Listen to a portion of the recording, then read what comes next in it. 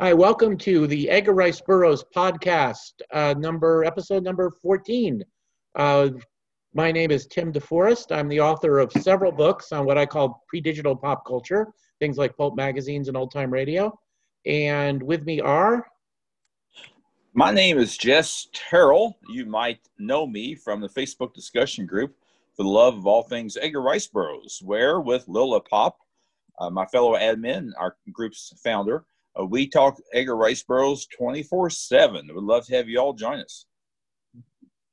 And I'm Scott Stewart, freelance writer, freelance editor, jack of all trades, and really look forward to getting to do these shows with Tim and Jess. Mm-hmm. And tonight we're going to be doing something a little different.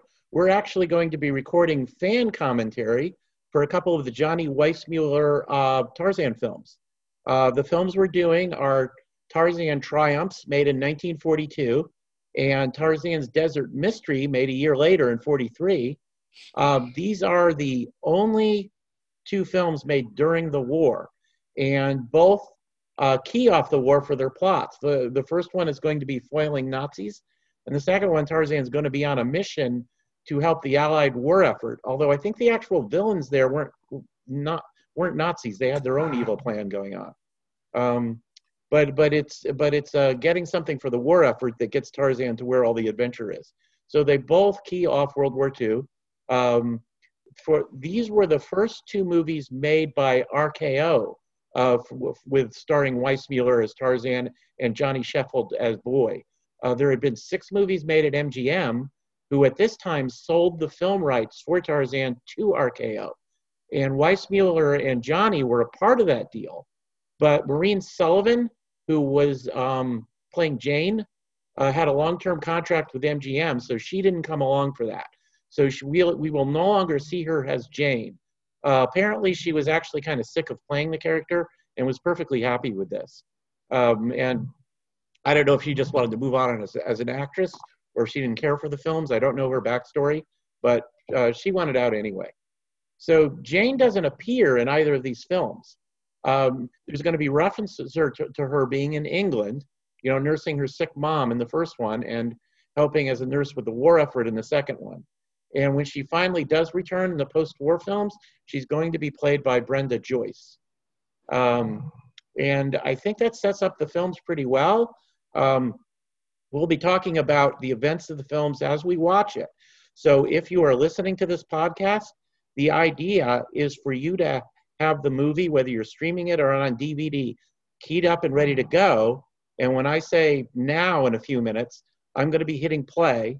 So have the movie playing at the same moment with the sound down and the subtitles on.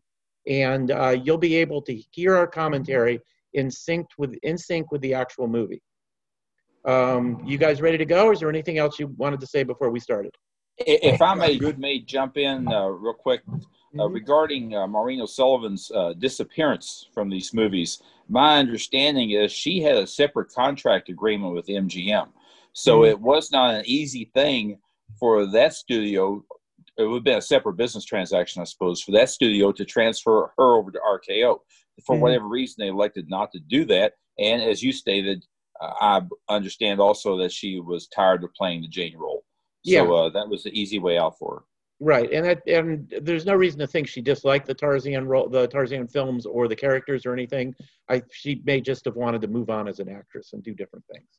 Avoid being stereotyped, I would suspect. I would suspect, yeah. For Johnny Weissmuller, who is personable on screen and fun to watch and a great Tarzan, he didn't have a lot of range as an actor. I suspect he was perfectly happy being stereotyped.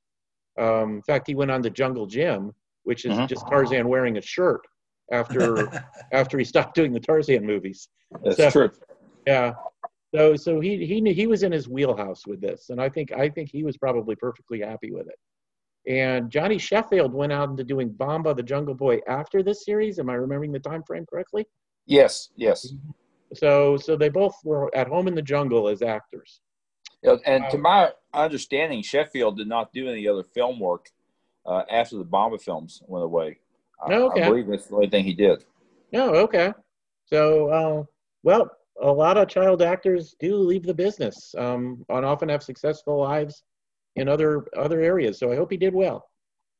So, okay, so are we ready to start? I am. Okay, so for those of you listening, in a moment when I say 1, 2, 3, go, hit play on your DVD or on your streaming service, and you'll be able to hear the commentary along with us. So 1, 2, 3, go. And we've got the RKO up. I need to make sure that I've got the sound down and the subtitles on, which I do. So we're looking at the RKO logo and now the credits, Tarzan triumphs. And unlike modern movies, the credits are going to be relatively quick before we move into the movie, just like the end credits just flash. You don't get 15 minutes of end credits like you used to. I kind of wish movies would go back to that. Probably a lot more people involved with all the special effects. I got to say that the Indiana Jones films, in particular Indiana Jones and Temple of Doom, reminds me of a Tarzan film for several reasons. Mm-hmm. And when those, of course, those films are much more recent. For one thing, they're in color, and you get to see the lush area that they're in, mm-hmm. whether it be Temple of Doom or the other films. Whereas here it is black and white, and that's just, while black and white normally doesn't bother me, that just does not do the jungle justice, I don't think. I would like to see the green and whatever colors might be found in the jungle. Yeah, I get that. I usually prefer black and white, but I can actually understand that. That's a nice seg, though. There, we were watching, the credits were showing the shadow of the leaves on the elephant, and then we just go to live action. It's actually a nice little segue from the credits into the live action. And so we start with Boy being disobedient as he's going off when Tarzan told him not to leave the house. Boy seems to do that a lot. There's sometimes I think where Tarzan should just preemptively spank him every morning on the assumption that he's going to do something wrong. Do we know why Cheetah was called Cheetah in the movies rather than Nekima, which was the monkey in the book? Does anybody have any idea why that's true? Well, I can only speculate. I think once again, it's Hollywood thinking they can do it better than Burroughs did. Yeah. So it is kind of interesting that for 6 movies, they've lived pretty near this lost civilization, and they've never mentioned it before. But there is Boy getting himself in trouble. Boy actually is quite capable in dangerous situations. He's not a bad character at all, but he does move the plots along often by doing something he shouldn't. Like falling off a cliff. Like falling off a cliff there. Yeah. But one of the things that appeals to me about this movie is a lost city. I love lost cities. And I do too. Really is a pretty nice lost city. And the other thing is Frances Gifford here is now coming into view. I think her performance is superb. Yeah. Now, they may have been thinking of her as a romantic interest for Tarzan, either somehow getting Jane out of the picture or having her appear as Jane in later movies. This was kind of a test to see how she played off of Tarzan. I think she actually does rather well myself, too. I like her performance. But they didn't bring her back. I guess the studio heads didn't think she worked out. She had some other experience in Jungle Adventures. She did a serial called Jungle Girl, not to be confused with the Burroughs film or story. And I have not seen that, although I'm expecting it to come into my mailbox someday soon. I have seen the sequel to that, which I'd forgotten she was in it. It's one of the best serials I've ever seen. And I'm sorry, I'm blanking on the title of the sequel, but it is a Clayton Moore is in it too. It is a superbly done serial. And the Jungle Girl actually was, if they paid a licensing fee or whatever, it was bought with the idea of being an ERB name or property, but they went way off of anything he ever wrote. Yeah, it was basically an original story. But they do introduce her character well here. She doesn't know Boy at all, but she immediately risks her life to help him. So they immediately set up that Zandra is one of the good guys, and it's someone we can like and admire. I also get feeling, or to me, in the movie, I think she's better fit with Tarzan than I know we've seen this discussion online a lot, than Law. Because Law has that a sort of a inherent, if you want to call it, evilness in her. Yeah. Get You on know, with La's the back. Yeah. sacrificing and all this. Yes. And Get on. I really like the Mhm. way Yeah. they have her in this movie, and being Mhm. like a princess in a lost civilization and Mhm. everything like that. Yeah, that's true. If our wives get mad at us, we might sleep on the couch. If La get mad at you, you're going to be a human sacrifice. There. Yes. You can sleep once on the altar. If you're lucky, you'll Yes, you sleep do. through it. You may pass out, but don't expect to come back. Yeah. I suspect this is a studio set, what we're looking at here, but I think it looks really nice. That is one advantage of black and white, is that you could do these tight little sets and hide the fact that it's a set really well. So I get what you say about color for the jungle, and I largely agree, but black and white does have its advantages, especially if you're doing a low budget movie. Because this scene here of him lifting him up the cliff, that just looks cool. Yeah. I agree. It does. It is well done. Mm-hmm. And this is a search and rescue problem here. How do you get people off the side of the cliff? Yeah. And boy's gonna get yelled at. Just go ahead and spank him, Tarzan. He deserves it. So, and I like that they do a nice balance. Like the whole point of this movie is that Tarzan initially is a complete isolationist. He just wants to be left alone. And they set that up, but without making him a jerk about it. He's friendly to Zandra, and he's sincerely grateful for helping Boy. But it's just, we want to be alone in our house, and we're waiting for Jane to come back, and that's it. So Weissmuller had a lot of charisma in this role. So he could do that without becoming dislikable, if you see what I mean. Regarding Cheetah, I don't know why they picked that name unless it's just so they had an original one that they could use across the board. But all the movies use several different chimpanzees as Cheetah, depending on the tricks and stunts they may have to do. And in I think as in the Bricks Tarzan movie, they actually, the chimpanzee or the monkey in there is called Nekima. Okay.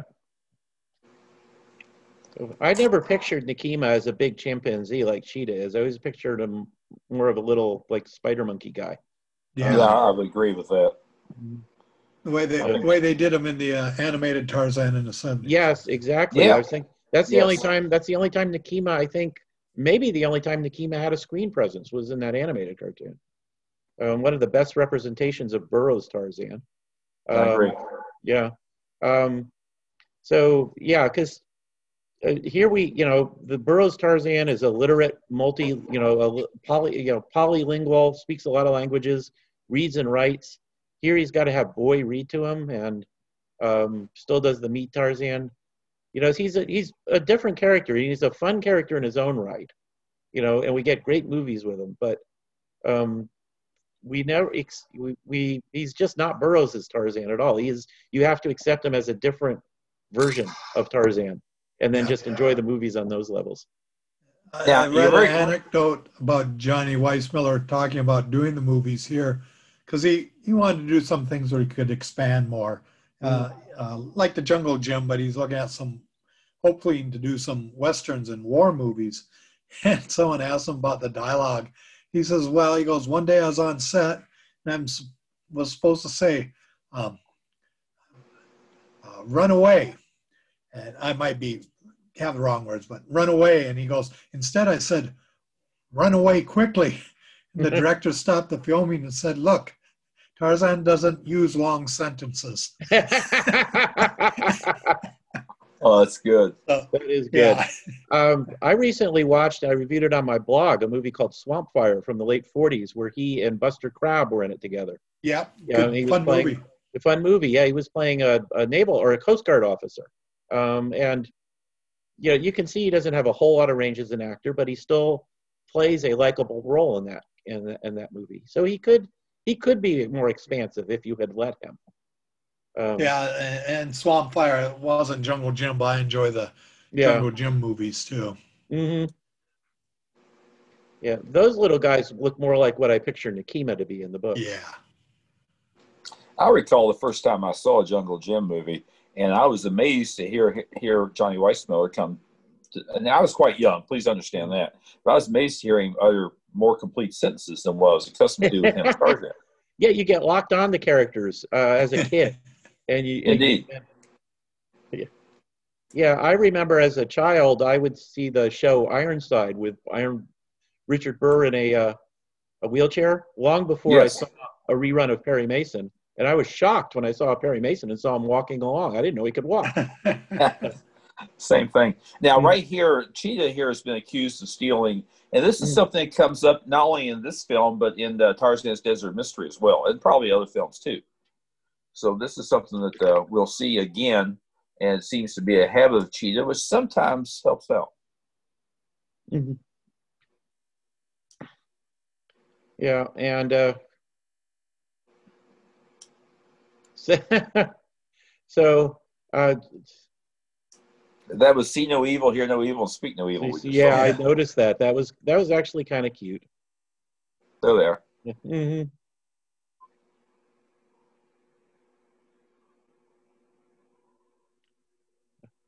Okay. Now we were talking earlier, Jess. We were trading messages on Facebook earlier about whether Tarzan and Jane ever got married in the movies. And I suppose they could have between movies, but I don't think they ever overtly said so. Well, we'd have to watch the movies and see when they show Jane in the club in the treehouse, is she sleeping in a different room or not? That like two beds, like the deal on Dick Van Dyke. Yeah. And that's my failure for not researching that as thoroughly as I meant to before we started our podcast here. Mm-hmm. There might be a scene in one of the silent films where they get married. There's that possibility. The thing that always irked me, that the alleged lack of them being married, is what led to librarians banning the Tarzan books for a while. Whereas one, that shows that the librarians didn't read the books, or else they would know. And two, I always view the movie, and not everybody is going to do this, but I think of the movie Tarzans as being in their own little alternate universe, whereas the Tarzan of the books has his. That's the ERB universe as I see it. Yeah. Now, back to our movie here. Here comes our villains, and they're getting ready to do an airdrop. Yep. And it's a great way to introduce the villains. They give a rational reason for why they want to control the lost city of Palandria, because there's oil and tin there. And their method of capturing it, to parachute in because it's almost inaccessible and build an airfield, is also reasonable. So they're not there just to be evil. They're there with an actual purpose, which I think makes for a stronger story. An evil purpose. Yes, it's an evil purpose. Doesn't make them any less immoral than they are. They're still Nazis, but they're not just blindly taking over the city just to do so. They have a reason related to their war effort for doing so. There were a number of places throughout the continent of Africa that the German troops did go into to try and expand upon the territory. During World War II. Yeah, I mean, the Germans were always hurting for a source of enough oil and enough raw materials. So this actually makes perfect sense, that they would do this to get that source. And here's another cool scene. I like this, where the guy's going to get caught on the plane. And this was a job hazard during parachute drops like this. And there's a similar scene in one of the Abbott and Costello movies, if memory serves, it's the Air Force film Keep 'Em Flying, where one of the jumpers gets caught on the wing like that, and they can't figure out how to get him down. Yeah, and you would occasionally have a string of parachuters go out on a combat drop. You'd occasionally have someone who did slam into the horizontal elevator back there, and the stabilizer, I think it's called, and that was that. So it did happen, but it explains why this guy's well separated from everybody else, and we get another example of how Weissmuller's Tarzan is different from ERB universe Tarzan, because he doesn't recognize this guy as a German at all, whereas the Burroughs Tarzan would be worldly enough, even though he preferred the jungle, to recognize this guy right off.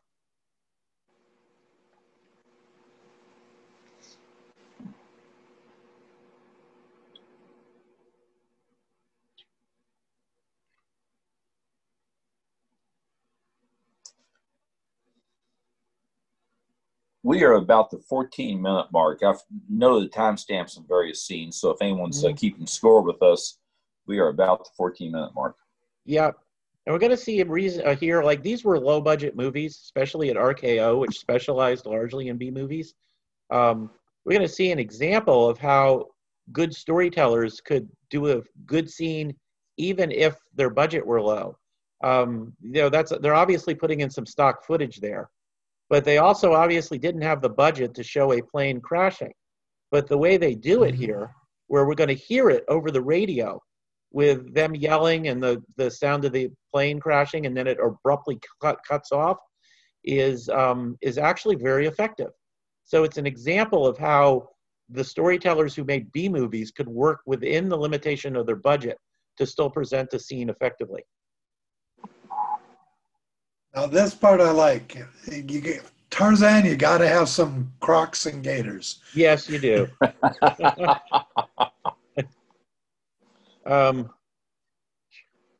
think probably in the books, other than lions, he may have, and other than what he killed for food, for self-defense, he probably killed more crocodile, except for lions. Crocodiles was probably the beast he had to kill most often. I think so. Well, this came a little natural to Weissmuller with him having been an Olympic swimmer. Yeah.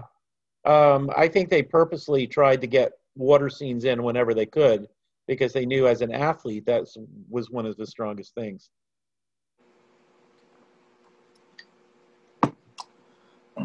I'd forgotten. He actually doesn't kill a crocodile here. He just saves Schmidt there from them.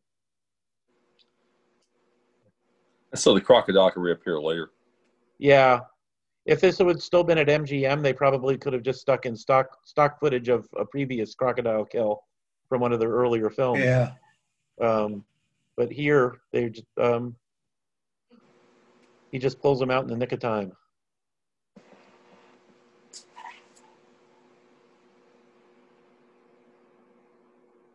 You know, Boy's supposed to be doing schoolwork every day. He doesn't recognize the guy as a German either. So he just needs to bone up on his geography, I guess. But right. He does recognize the language is not English right about in here with it when the German begins to speak. But you're correct.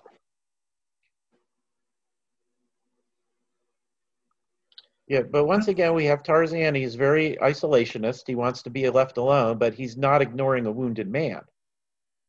So that once again, they have that talent of still making him a likable person, even though his goal in life is just to make everybody leave him alone. And I think he was supposed to represent American isolationism before the war, where we were all hoping we wouldn't get involved. And then Pearl Harbor kind of demonstrated we were going to have to get involved. And I'd read in one place that the U.S. government had actually approached Soul Lesser about in combining some American propaganda and anti-Nazi propaganda in a Tarzan movie in some form, and this was the completed answer to that. Okay. So they may have even funded part of it. I'm not positive. They may have, because this was the sort of message you wanted to get out to people that, you know, we tried to just leave it alone and let it stay in Europe, but it didn't. So we're going to have to fight now. And so they brought Tarzan along that same journey. He's, you know, even after Schmidt here is killed a little later on, he still wants to be left alone, but eventually realizes he can't, that it's going to involve him. But the isolationist theme does show up, perhaps not this pronounced, but it does show up in prior Tarzan films from the Weissmuller era, where he'll say essentially that people come to the jungle to kill the animals and cause disruption, and he doesn't want them there. We've seen him literally destroy hunters' rifles when they come wandering into his area. Yeah, I think in this case, though, it has more of a direct political metaphor to it than it did in the past. So. But we saw Tarzan taking the coil off the radio, or Sheeta taking the coil off the radio, which will be a plot point in a little bit. These guys are keeping Sheeta again.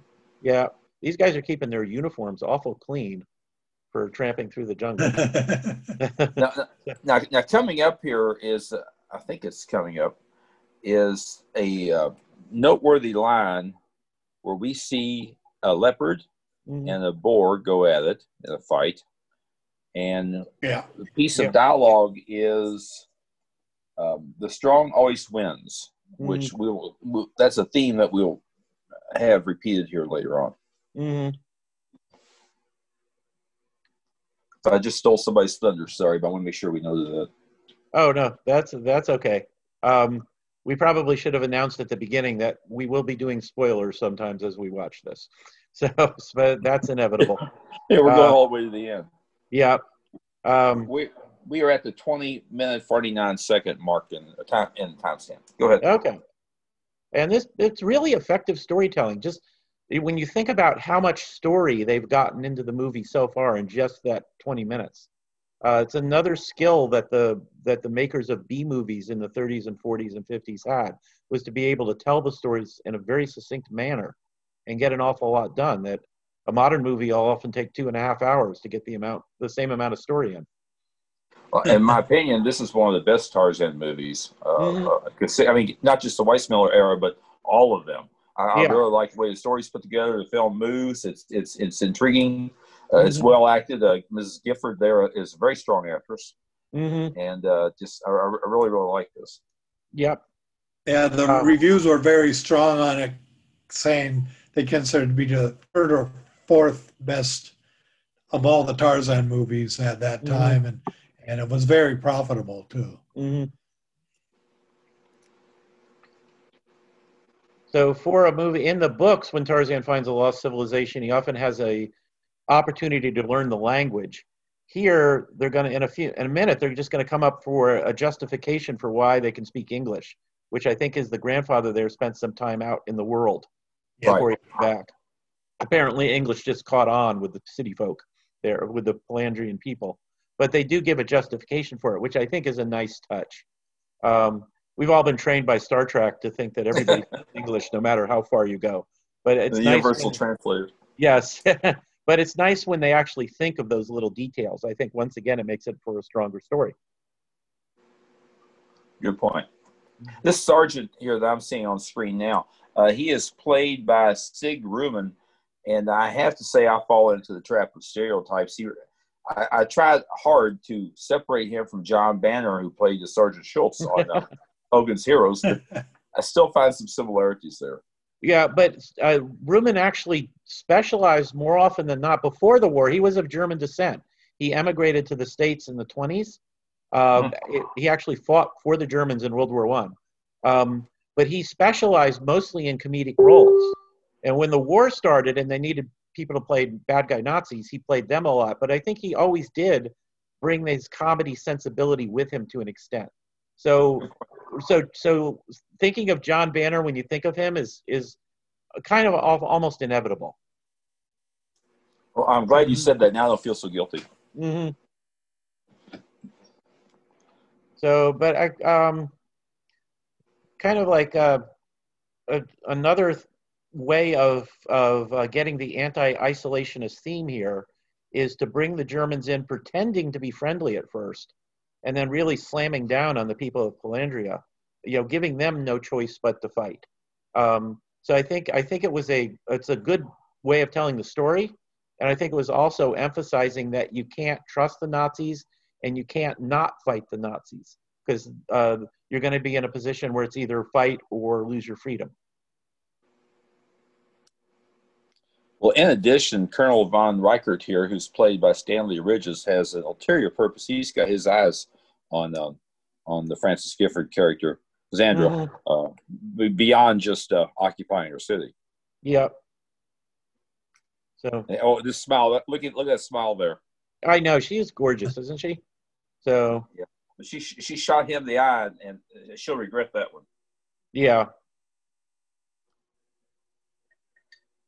Yeah, you can see Sig Ruman's comedy sensibilities are just always below the surface, even if he's supposed to be playing one of the villains. Um, it's there. So he is an early version of Sergeant Schultz. There's no way to get around that.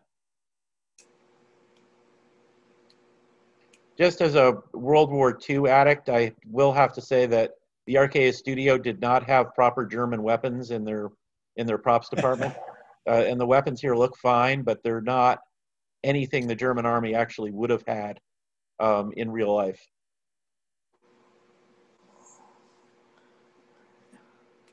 So, and it goes pretty quickly to Polendria is now, the people of Polendria are now forced to be doing slave labor to, build the airfield they need to bring in reinforcements and connect back with Germany. The Polendrian people take the same kind of journey out of isolationism that Tarzan does, because they've been living in peace for centuries. They don't even think about the visiting Germans, worry about them at all, that they might turn out to be bad guys, despite the fact that they're all heavily armed. And at the end, they're going to learn that they have to fight. It's just really the very strong theme of the whole movie. One thing that impressed me, because I've got the copy you're showing here too through Amazon and the other Desert Mysteries, they've done a really nice job, whether they're restored or not. These are very clean prints. They are. I was really happy to see for an older, lower budget black and white film how clear it was. Yeah. How do the DVDs, like at least one of you owns the DVDs, right? How do they look on DVD? I think they look just as clear as this. I have all the Weissmuller films. Cool.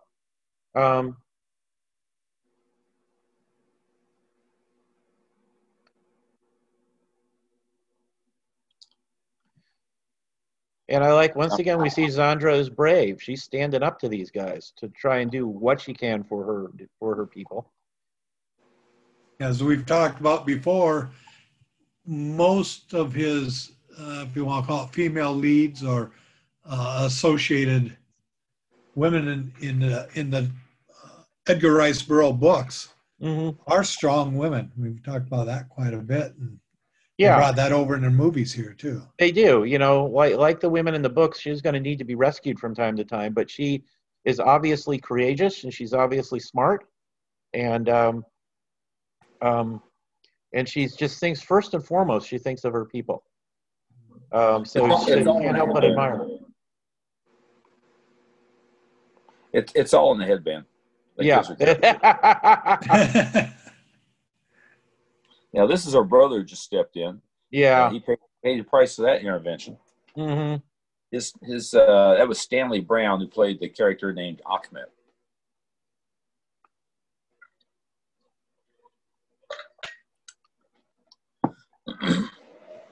I believe this is the first movie where they had a lost city of non-African natives. That's a good question. Yeah. I'm not sure they did that in any of the MGM films, but I'm not going to say that for certain. Let me know if I'm missing something. I'm going to look into that. I do have a thing for lost cities. Yeah. Now, one thing we're going to see also in the final fight scene, wartime movies movies made during World War II never ignored the fact that good guys suffered casualties as well.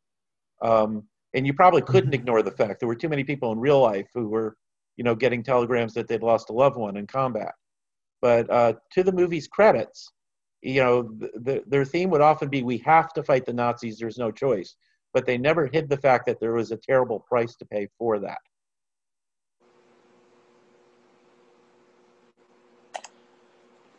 One of the silent films, and this might be Tarzan the Mighty or Tarzan the Tiger, I believe invokes Opar, which of course is a silent is a okay. Well, this might be the first. This might be the first one in the Weissmuller continuity. Oh yeah, that I definitely agree with. And what I just said, I need to look further before to be sure of what I said. Okay. Yeah, I just thought earlier Cheetah was listening to music on that radio. Exactly where is there a radio station close enough broadcasting popular music? She tapped into the Gridley wave. Yes.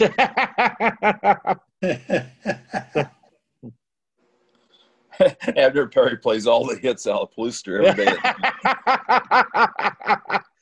Well, if Perry could build a radio station and a record player, he would have done it because he invented anything that came to mind. So he would have invented rock and roll music if he thought of it, just because he invents stuff. So, maybe he did. Maybe he did. In that fictional universe, that's a good idea. It's been a long time since I've written a short story. That's a good idea. It might be a real short story, but that's a good idea. Now, is Cheetah here actually consciously foiling the Nazi, or is he just being his usual annoying self? And by happy coincidence, foiling the Nazi. So. Yeah, I think it's Cheetah being Cheetah that just turns out to be a really good thing on Tarzan's behalf by the time you get to the end of the movie. Yeah. Although he does seem to hide things in certain ways. They do give, there'll be a scene coming up here fairly soon with Tarzan and monkeys covering him. I'll just leave it at that. Yeah. That shows a form of communication or intelligence and knowledge of doing an intentional act. Yeah. So, and here we had another scene of Tarzan determined to be just isolationist. He won't let the guy call for help. He's not leaving him stuck there. He says, I'm going to get you back to civilization. But, he won't let him use the radio. So it's kind of interesting that it's the German who explains isolationist theory to Tarzan. I don't think that has any meaning. It's kind of an irony. I think it's an interesting point, though. That had not occurred to me. I'm glad you pointed it out. I think it's also to the benefit for the audience, just in case there's anyone sitting in the audience who doesn't understand what the issues are here. Yeah, that's true. They're making it very clear. Right. Yeah, and the movie is just it's understandably because it was made during the war. It's just very anti-isolationist. Back to my earlier statement about lost cities, I have now double-checked. Tarzan the Tiger, silent film with Frank Merrill as Tarzan, was based on Tarzan and the Jewels of Opar. Oh, okay. So that's what I was thinking of. But to your point, this is the first of the Weissmuller era having a lost city in it. Mm-hmm.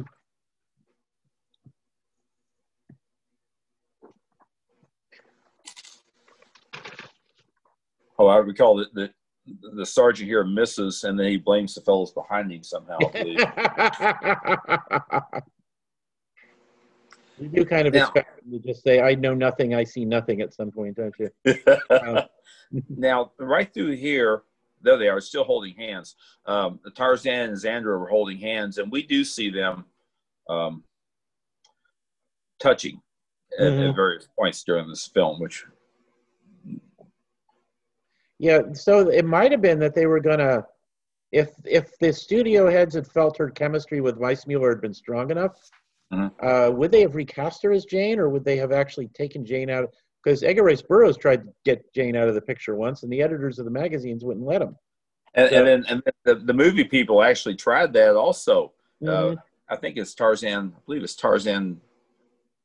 Tarzan Finds a Son. So in that movie, Jane gets seriously wounded, and they filmed two endings. And in one ending, she died, and they ran through a test showing, and the audience had a very negative reaction. And Burroughs was saying, "Don't do this. This is not going to work." But they did it anyhow. Fortunately, they had two endings filmed.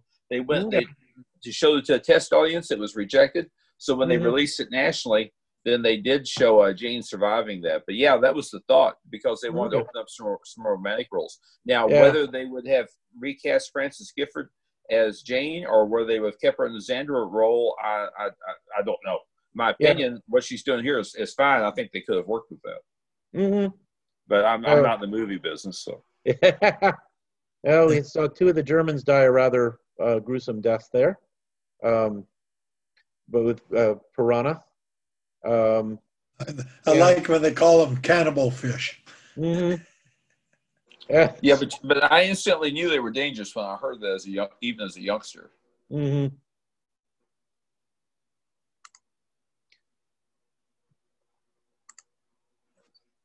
Oops. Yeah, so the sergeant survives, but it's actually a story point that he survives because he's going to bring more Germans back with him.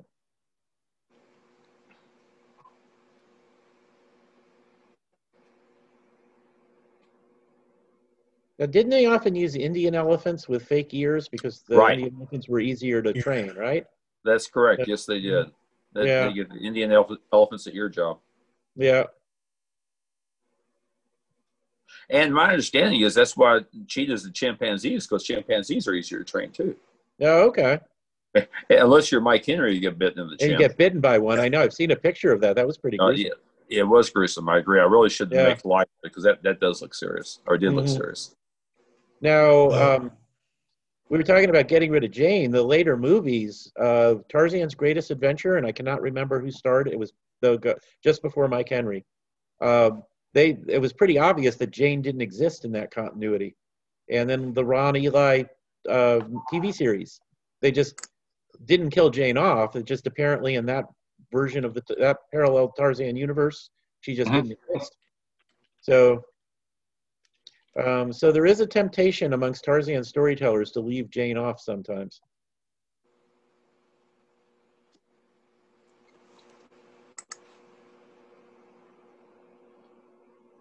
Poor Schmidt. This is pretty undignified way he's going to be going out in just a moment. I know he's a Nazi. We can't really feel sorry for him, but pretty brutal for an older movie too, like this. Mm-hmm. Yeah, he joins the military probably hoping for military glory, and he's going to get killed by what, the baby elephant? So pushing him off the cliff. Yeah. So there he comes. Mm-hmm. That Tarzan's Greatest Adventure was Gordon Scott, by the way. Gordon Scott. Yeah, it's actually an excellent movie. Yeah. Very young Sean Connery was one of the villains in that. Yeah. Good point. And Connery might have been a Tarzan, but things didn't work out. Yeah. He did a spy movie instead. Mm-hmm. He doesn't look like a spy. Several spy movies. Yeah. He ended up disliking the James Bond role eventually. I wonder how he would have felt about doing Tarzan multiple times. Because that would have typecast him too. I don't know, Tarzan with a Scottish accent. He could never hide his Scottish accent. So they could put Tarzan up with the Highlanders when he goes back to England. There you go. North of Scotland, yeah. Mm-hmm.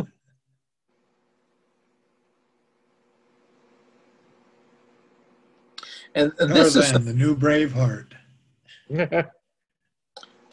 and this is something we do see periodically in the Tarzan movies, particularly the Weissmuller era, where one of the jungle animals wreaks the revenge, or just distributes the revenge or the justice, as opposed to Tarzan himself. And in this case here, Bully's coming to Cheetah's rescue. Mm-hmm. And he actually knew to knock the gun out of the guy's hand first. That's one smart elephant.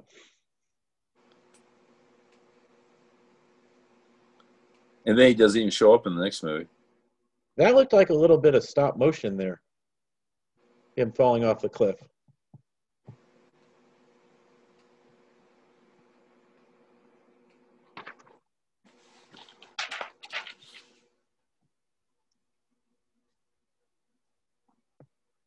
I like how they throw in there not just Nazi, but Nazi hyena dead now. Mm-hmm. So they're getting the full animal kingdom.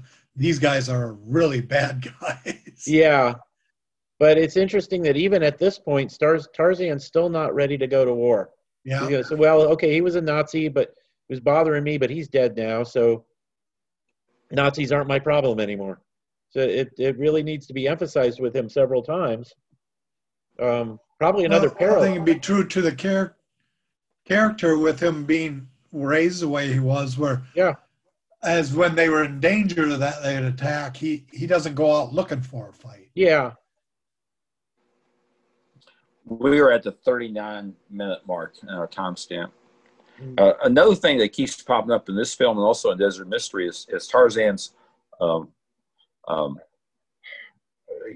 jungle cure-all medicine.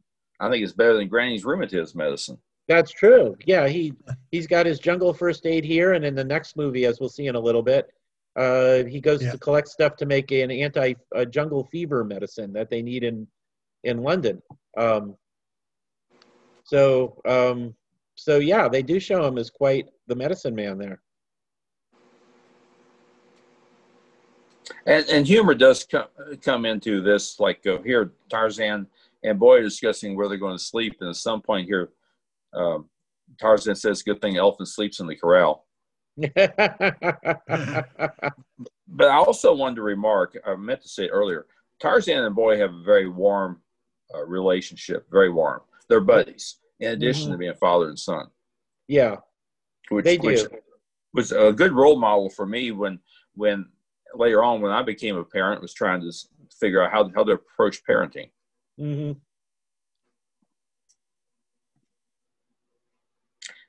And now our sergeant's getting chewed out for not doing the right thing, even though he came back to report status. Didn't have any weapons, didn't have any help. Yep, had piranha in the way of him and his goal. So, right.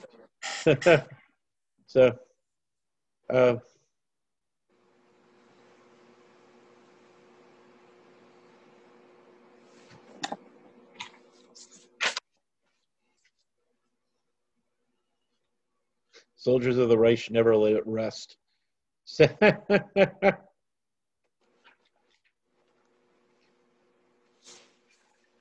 So here's Tarzan, still refusing to get involved.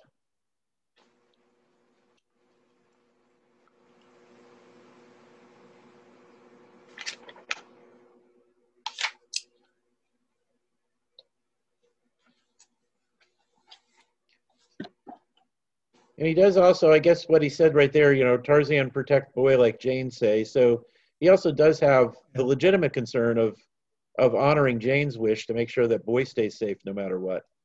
Well, most definitely. And earlier, when he was fussing the Boy about not doing his homework, Tarzan says something like, Tarzan mother now, Tarzan knows what's best. Jane said, you study, so you study. Yeah. Tarzan may not understand the details of the lessons, but he knows it has value. Yeah. Okay, now here we get to the beginning of the plan for Xandra to kind of flirt with Tarzan to get him to change his mind. And I just keep, gee whiz, Tarzan, Jane's not dead. She's just away for a little while. And I want to take this opportunity to give some relationship advice like I did in our discussion on Monster Men. This is a terrible idea. It's a terrible idea. If your wife, spouse, girlfriend, significant other is ever gone, never let another woman get in her closet and wear her clothing. I mean, you'll be lucky if you live. Yeah, I know. Yep. And Tarzan can fight lions single-handedly, but a woman scorned is the wrath you don't want to face. All obstacles fall before an angry woman. Yep. And Boy's not helping out here too. He put her up to all this. Yeah. I'm a little surprised to him. If Jane ever finds out, he's in trouble. True. They'll all be sleeping in the corral for quite a while. Oh yeah. So, but of course, if their consideration was for Frances Gifford to be the new love interest, I can see the producers wanting to put this in for the sake of once again seeing whether they like their chemistry together. Mm-hmm. Yeah. So yeah, I agree with that. I can see that. But I will also say in 1942, 1943, society was a little more conservative. So there's already been questions raised about Tarzan and Jane's marital status. Now here's Tarzan messing around with somebody else. Yeah. I guess you could, well, it's a weak excuse. Now you could say, well, we don't know. They're not, he never actually married Jane. So there you go. But that would be pretty weak since they're obviously committed to each other no matter what. Right. It's, right.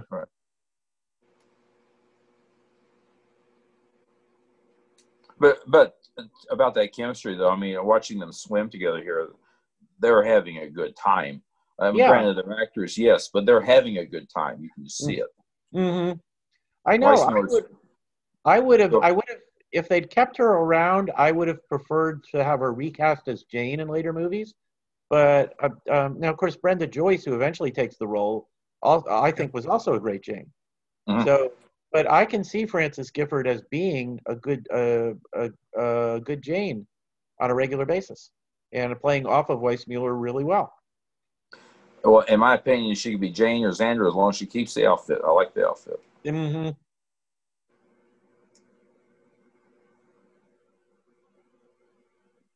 Yeah, but Tarzan, he might speak in monotones, but he's no dummy. He tumbles to what she's doing.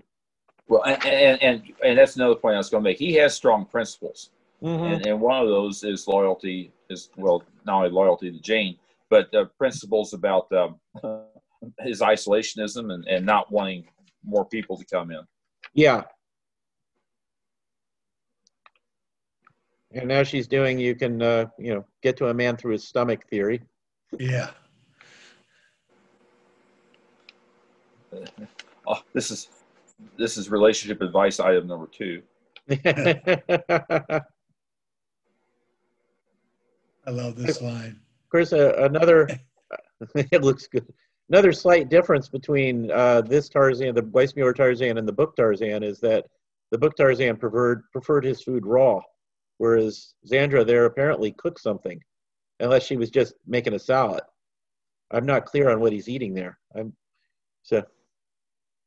Well, he is using a fork as opposed to his hands. That's true too. But if I could see him like using the fork even when Jane's not there because he knows Jane expects him to be teaching Boy to eventually be a little gentleman. So good point. Good point.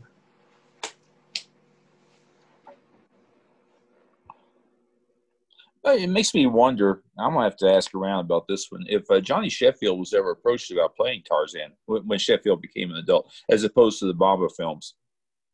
I don't know. That would have been interesting. Yeah. I have to look into that. He was getting pretty close to being an adult by the time the Bamba films ended, wasn't he? Oh, yeah. In my opinion, he was into his. I mean, we can find out, but I'm sure he was into his 20s easily. Mm-hmm. I'm talking latter 20s. Yeah.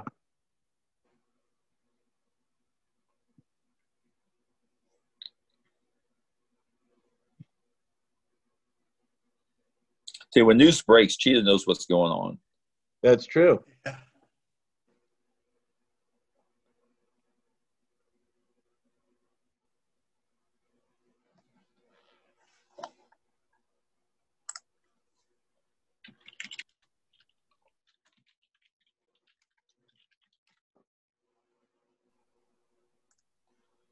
I think this is probably a set, right? As opposed to a location. This little piece of jungle here. I'm not sure. I think it's a set. I think it's a set. So this is a case. Once again, I agree that it would have been nice to get a color jungle, but this is a case where black and white really makes the set look better. I think you're better able to accept it as a real jungle than if it were in color.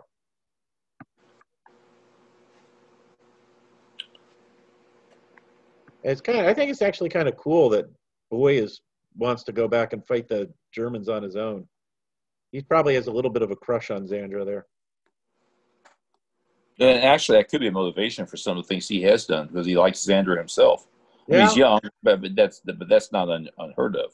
Yeah, no, well, that's an age. I mean, it would be kind of a schoolboy crush type thing, but he's at the age where he can easily get a crush on a grown woman.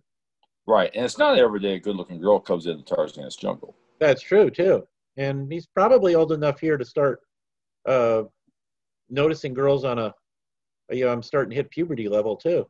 So, but even if he's not quite that old yet, I was madly in love with my second grade teacher. So it happens. Mm-hmm. I understand. Mm-hmm. Well, if my math is correct, Johnny Sheffield began his first Bamba movie at the age of 18. Oh, okay. And did the final one at the age of 26. That's plus or minus a year. Give me a little margin. Okay. Those films ran. The first Bamba film was 1949. The last Bamba film was 1955. Sheffield was born in 1930. Don't tell me. 1931. Okay. So that's why when I said latter 20s, I was thinking of 27. If my math is right, that's 26. So okay, that's not what I was thinking. so it's kind of like the Bowery Boys, where they clearly weren't teenagers anymore, but they kept making movies with them together. Right. Yeah. Right.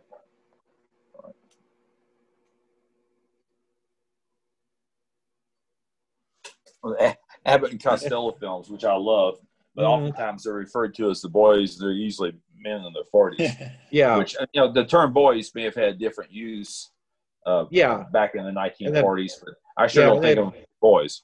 Yeah, and then Costello's comedic persona was always childlike anyway, so. Right. Yeah. Um, He did. Johnny Sheffield was also tried to get a series called Man to the Zebra Boy on TV, but they couldn't get sponsors. Now here, I think it's actually important. We see the sergeant being rough with Boy there, and we also see him getting killed later on. I think they deliberately put in a scene to remind us that he's as evil as the rest, so that we wouldn't feel sorry for him at all later on when Tarzan throws a knife into him. Good point. Because he was he had that kind of Sergeant Schultz persona. We might have actually not thought of him as being as rotten as the other Nazis and disliked it when Tarzan killed him. But they put this scene in here to show him roughing up Boy, and that kills our sympathy for him. So that's a very good point. I'm sure you're right. I watched this not too long ago with my wife, and she goes, "What did he do?" She goes, "Did he slap Boy?" I said, "Yeah." And she's like, she was astonished they did it in a movie like that. It's like, well, they're trying to make him look evil. She goes, doing a good job of it. Yeah, they are. Well, slaps like that were fairly, not that it's right. I mean, not to excuse it, I don't mean that. But slaps like that were not uncommon in movies in the 1950s and 40s. Yeah. I forget the title, but there was a film where this man and woman were the last survivors in a city after some major disaster. They were the last people alive. And she's all upset. They run into each other. She's all upset. He says, "There's nothing to worry about. I'm not going to hurt you." Within 30 seconds, he slaps her. And he just absolutely slaps her to quiet her down. But I'm not going to hurt you. Whack.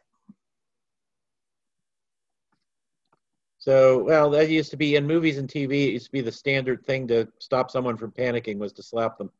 Right.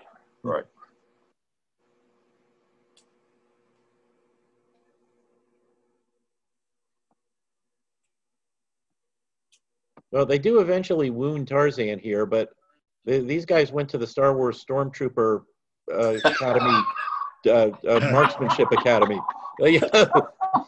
He wasn't that hard a target out there. So. Oh, that's a good line. I wish I should have followed that. That's a good line. But now here's all the jungle animals coming in here to take care, to cover Tarzan's back and front, so to speak, which you were alluding to earlier. Yeah.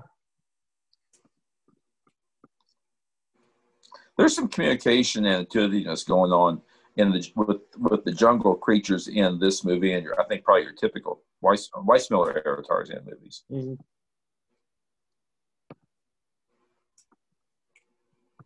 All the monkeys are looking innocent. But we're just sitting here. We're just sitting here, guys. We don't have a thing. We know nothing. We see nothing. Right. So they take Boy. I like that point, too, where they said if he'd fallen here, it would have scared the monkeys off. Yeah, that's true. That's true. That's a good point. They just have no idea about Tarzan's rapport with the animals. So taking Boy with him, that's going to end Tarzan's isolationism. Oh, yeah, setting us up for a big line. Sandra conveniently sees all this. Here comes Cheetah.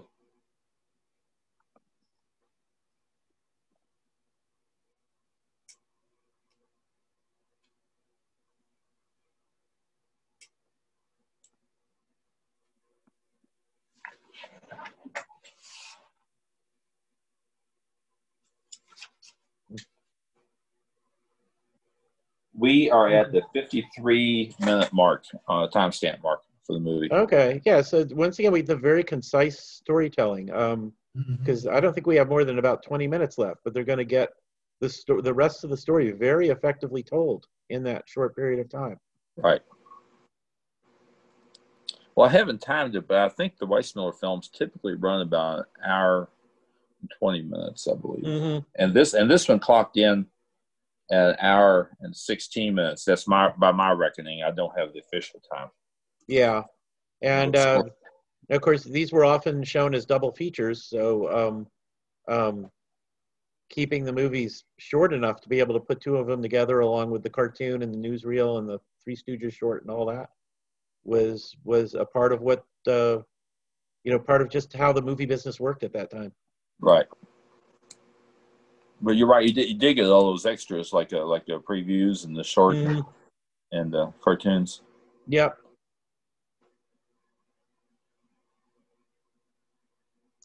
Right, so now that's some good acting.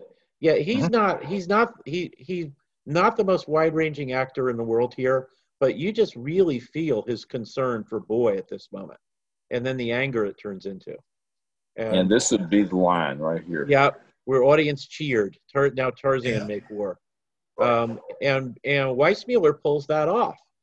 You know, he's obviously utterly terrified for Boy, and then it turns into anger, kind of a righteous anger, and then that's that. And from this point on, the pace of the movie, which has always been good, picks up. It really turns does. It up a notch. Yeah. And you right here, he quickly dispatched the guard, and there's more to come. Yeah, and I think the next guard he takes out, I really like the methodology he uses. Catching the guy in the rope and then using him as a counterweight. Yeah. To lower himself down. That's a real Tarzan move. I enjoy that. Mm-hmm. It shows him moving straight through with stealth to do the mission he's on. Yeah.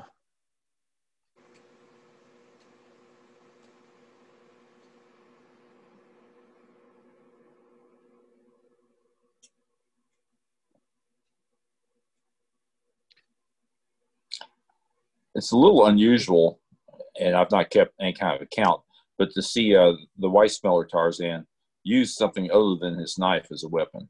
Mm-hmm. Yeah. And then he's just going to let the guy drop, isn't he? So I tell you, you get on Tarzan's bad side, his tactics are going to be brutal. You just don't want to be on his bad side. He gets it done, though. He does.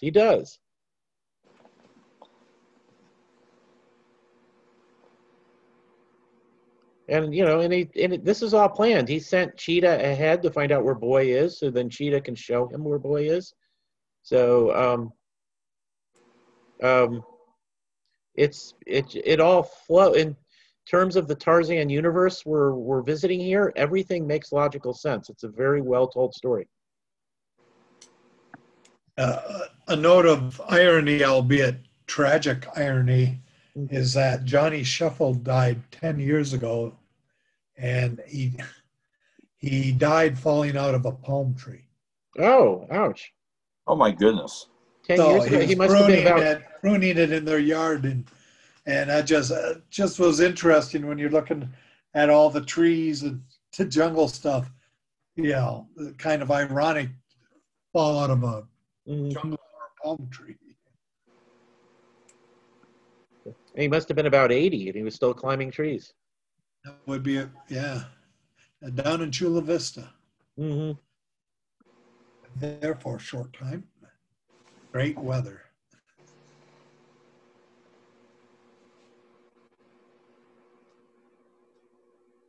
And then take a moment to show that machine gun setup, because that will be important to the plot in a little bit.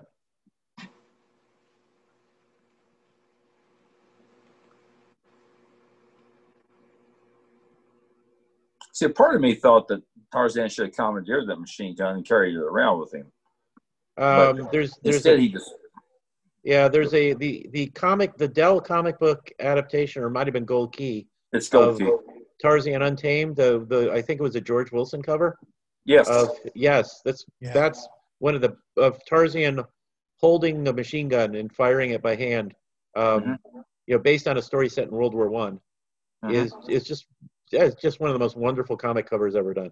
I agree. Yeah. It's a pretty iconic one. Yeah. Yeah.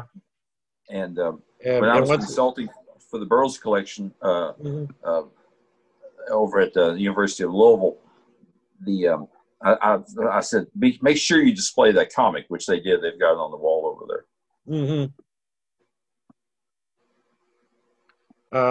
And once again, we just see the Tarzan. The Nazis are evil. They're threatened to make Tarzan surrender. They threaten to shoot Boy, and the sergeant again was obviously going to do it. So again, we're stripped of all the sympathy we might have gotten from him being a slightly comedic character earlier, and that had to be deliberate. I believe this is also the first Tarzan movie where they shifted the time, and for the audiences during World War II, it was a contemporary story as opposed to being either late 1800s, early 1900s in the other. That's a good Tarzan. point. Universal did the same thing with their Sherlock Holmes series so that he could battle Nazis.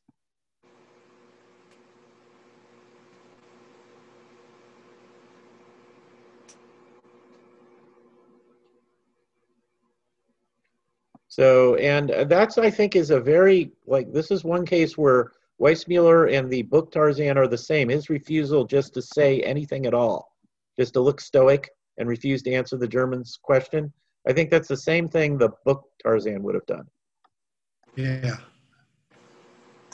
There's that classic questions, Yeah. Yeah, and that's when he shows some emotion, is when Boy is in danger. It's just that's Weissmuller's best moments as an actor in the Tarzan movies is when he shows real concern for Boy and for Jane in the movies she's in. That's one thing he pulled off easy. He pulled off really well, rather. Good point.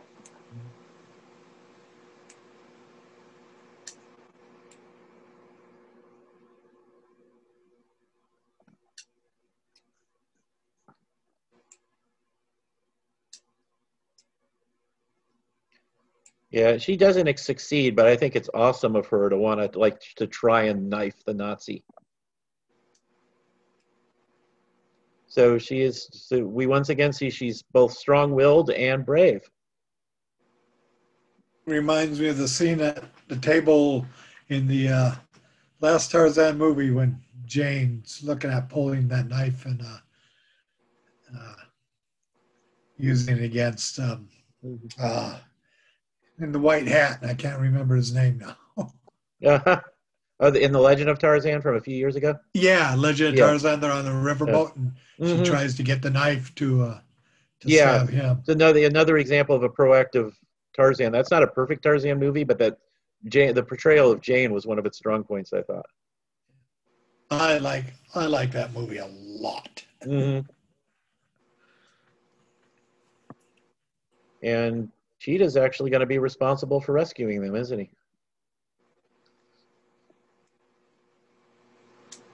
Cheetah's talents do extend beyond comedy. Mm-hmm.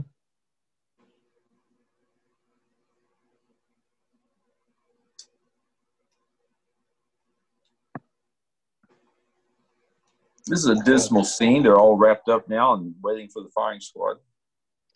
Yeah, and I like the way this is done. We hear the people yelling outside for Xandro to be freed. Then we hear the machine gun fire. We know something horrible has happened, that it's actually more horrible, and that we don't really see it. It's another very effective piece of filmmaking.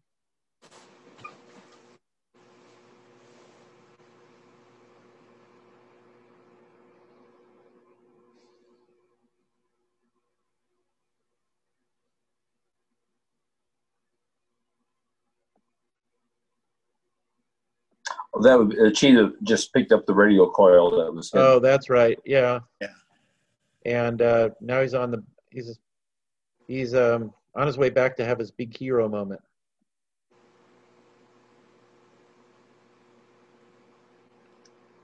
He moved through the jungle quicker than Tarzan.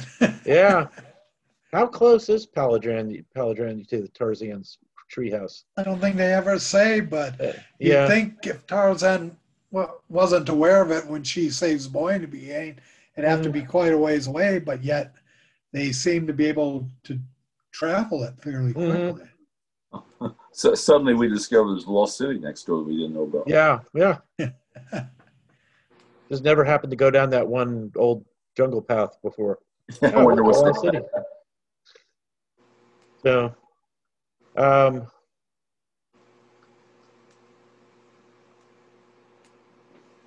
a sucker for lost civilizations and hidden villages, kingdoms.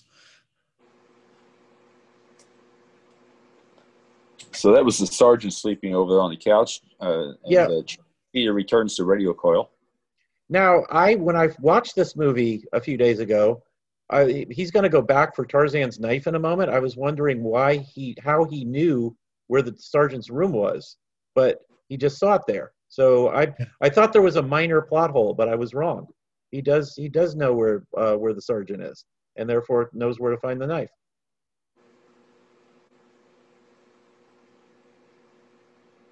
Chris, how did he know where the sergeant's room and the radio was in the first place? A scent. I followed the scent. Yeah. Okay. Why not? It's reasonable. So. Can I say I pulled that one out of the air? Yeah, but it's not an unreasonable assumption. All right, there was the knife snatch just now. Mm-hmm.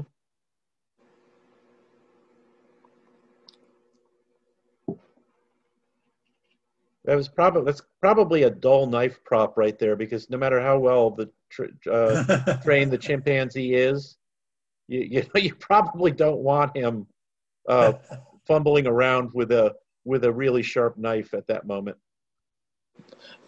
Might be more than a rope's get caught.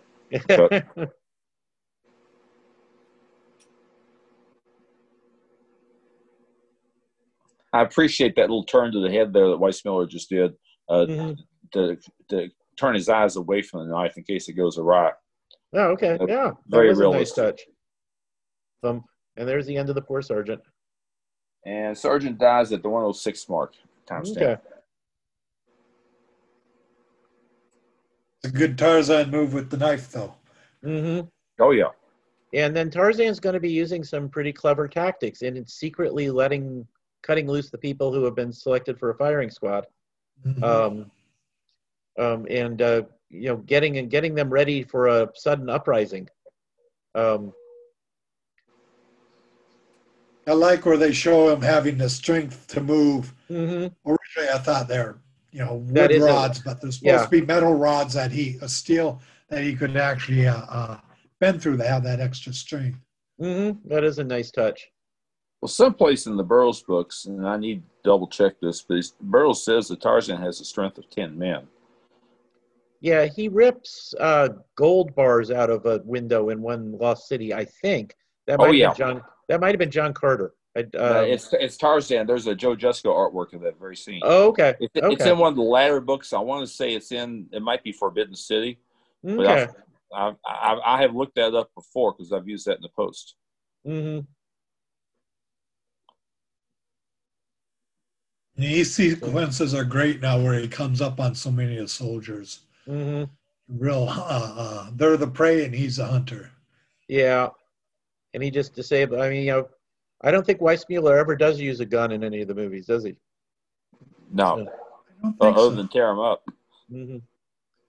Because I'm just thinking that machine gun might have come in handy for the good guys. And that was my point from earlier, that it could have been useful. Yeah. A little awkward to carry, perhaps, but it could have been done. That's true. But then on the other hand, he would have had to have gotten one of the Palandrians up there to use it. So it might have been wiser to disable it. Right. So we may be wrong in second guessing Tarzan. But he is using good tactics here.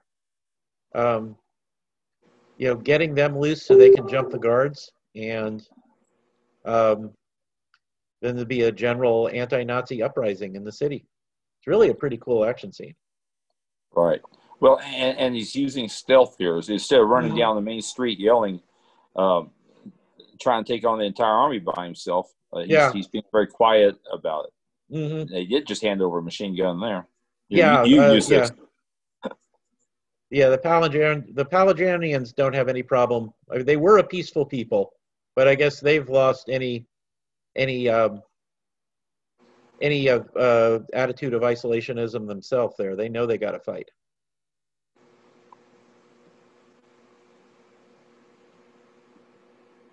I like that the little double take that the coil is back on the radio.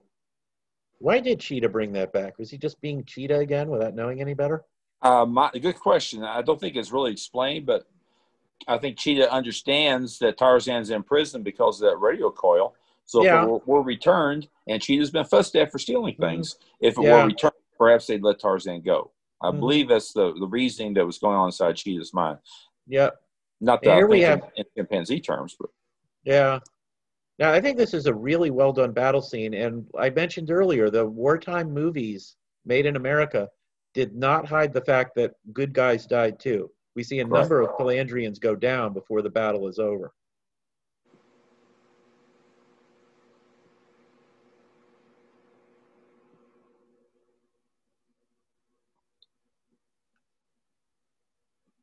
But these for a peaceful people who haven't fought in forever, they fight pretty good when they have to. They got their backs to the wall. They do. Is their city's been invaded? Mm-hmm. Okay, now I have to object to this scene coming in. There's a little continuity error. When we see the machine gun there in the long shot, it still had the ammunition drum on it. Just a slight continuity error. Just making Cheetah a marksman with a Tommy gun is that's just a little bit too much. I'm sorry. I do not accept that. But how do you think movie audiences would have reacted to that? I don't know. They might have just laughed.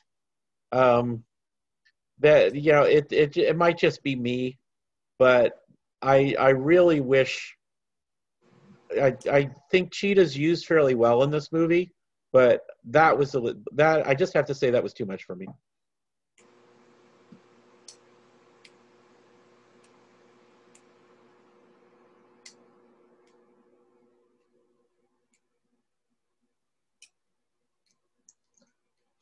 So the person we're pursuing here is the where'd my roster go? The major?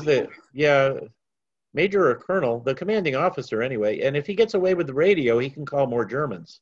You're right. Right. And I actually don't mind Boy getting a shot in. I was sort of surprised by that. I'd forgotten about it. Mm-hmm. Colonel von Reichert, that's who I was trying to think of. Yeah, okay. I had a roster over here, and then I changed screens, and I lost my roster. Mm-hmm. But Tarzan just using kind of psychological warfare on him to keep him in a panic and use up his ammunition and his pistol is another great tactic. Mm-hmm. And I could see the book Tarzan using the same sort of tactic. He often used psychological warfare against the bad guys. Yeah, I would call it. Well, I'll call it jungle warfare. Techniques where you're shadowing your opponent and harassing them, picking off a target here and there, which instilling fear. A lot. Tarzan was very good at that in several of the books. Yeah, the Return of Tarzan against the Arab slave traders who raided the Wazari is one of the best examples of that. Well, and with the native villages too, not to take anything away from the Phantom, but they had the ghost who walks. He was considered like the white ghost or the ghost of the jungle spirit or whatever, because he would appear and do something to one of them and then be gone, and they didn't know who it was and while it was happening. Mm-hmm.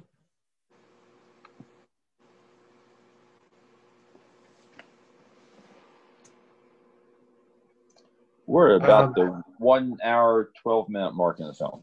Yeah, coming up to the end. I'm kind of surprised when he meets his doom in a minute that they didn't reuse the piranhas since they had already established them as existing. That's a good point. That's a very good point. So because they kind of just have the lion happen to fall into a pit nearby. Oh, how convenient. It's still an effective ending. But I thought it would have, if I'm going to armchair quarterback the movie, reusing the piranha might have seemed a little more natural. I agree. Since they were established, and that's not Yeah. lions are a dime a dozen in Tarzan movies and Yeah. books, and I like it. Don't misunderstand. But the piranha is kind of a twist. Yeah. You could have gotten a lot of good yelling and screaming out of that too. You would have. Could have shown his skeleton floating up afterwards too, if you wanted to be. But yeah, the lion just happens by and just happens to fall into a convenient pit too. So I always thought the lion was responding because of the noise or the scent of them being out here. That's reasonable. So I just envision that lion standing in the dressing room for the entire movie, waiting for his big scene. He comes in and falls in a pit. Oh, how does Tarzan get his knife back afterwards? Strong always win. There's that theme repeated. That's true. Yeah, that was a neat line.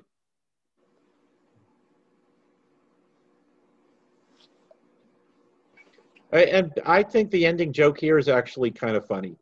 I mean, it dates the movie with the Hitler insult they do, but it's an honestly funny one. Well, this is a World War II movie. Yeah, and I think insulting Hitler probably never gets old anyway. It's a Tarzan moment. I remember first time I saw this movie, I was probably 8 or 9, and this ending is coming up has stayed with me for 50 some years.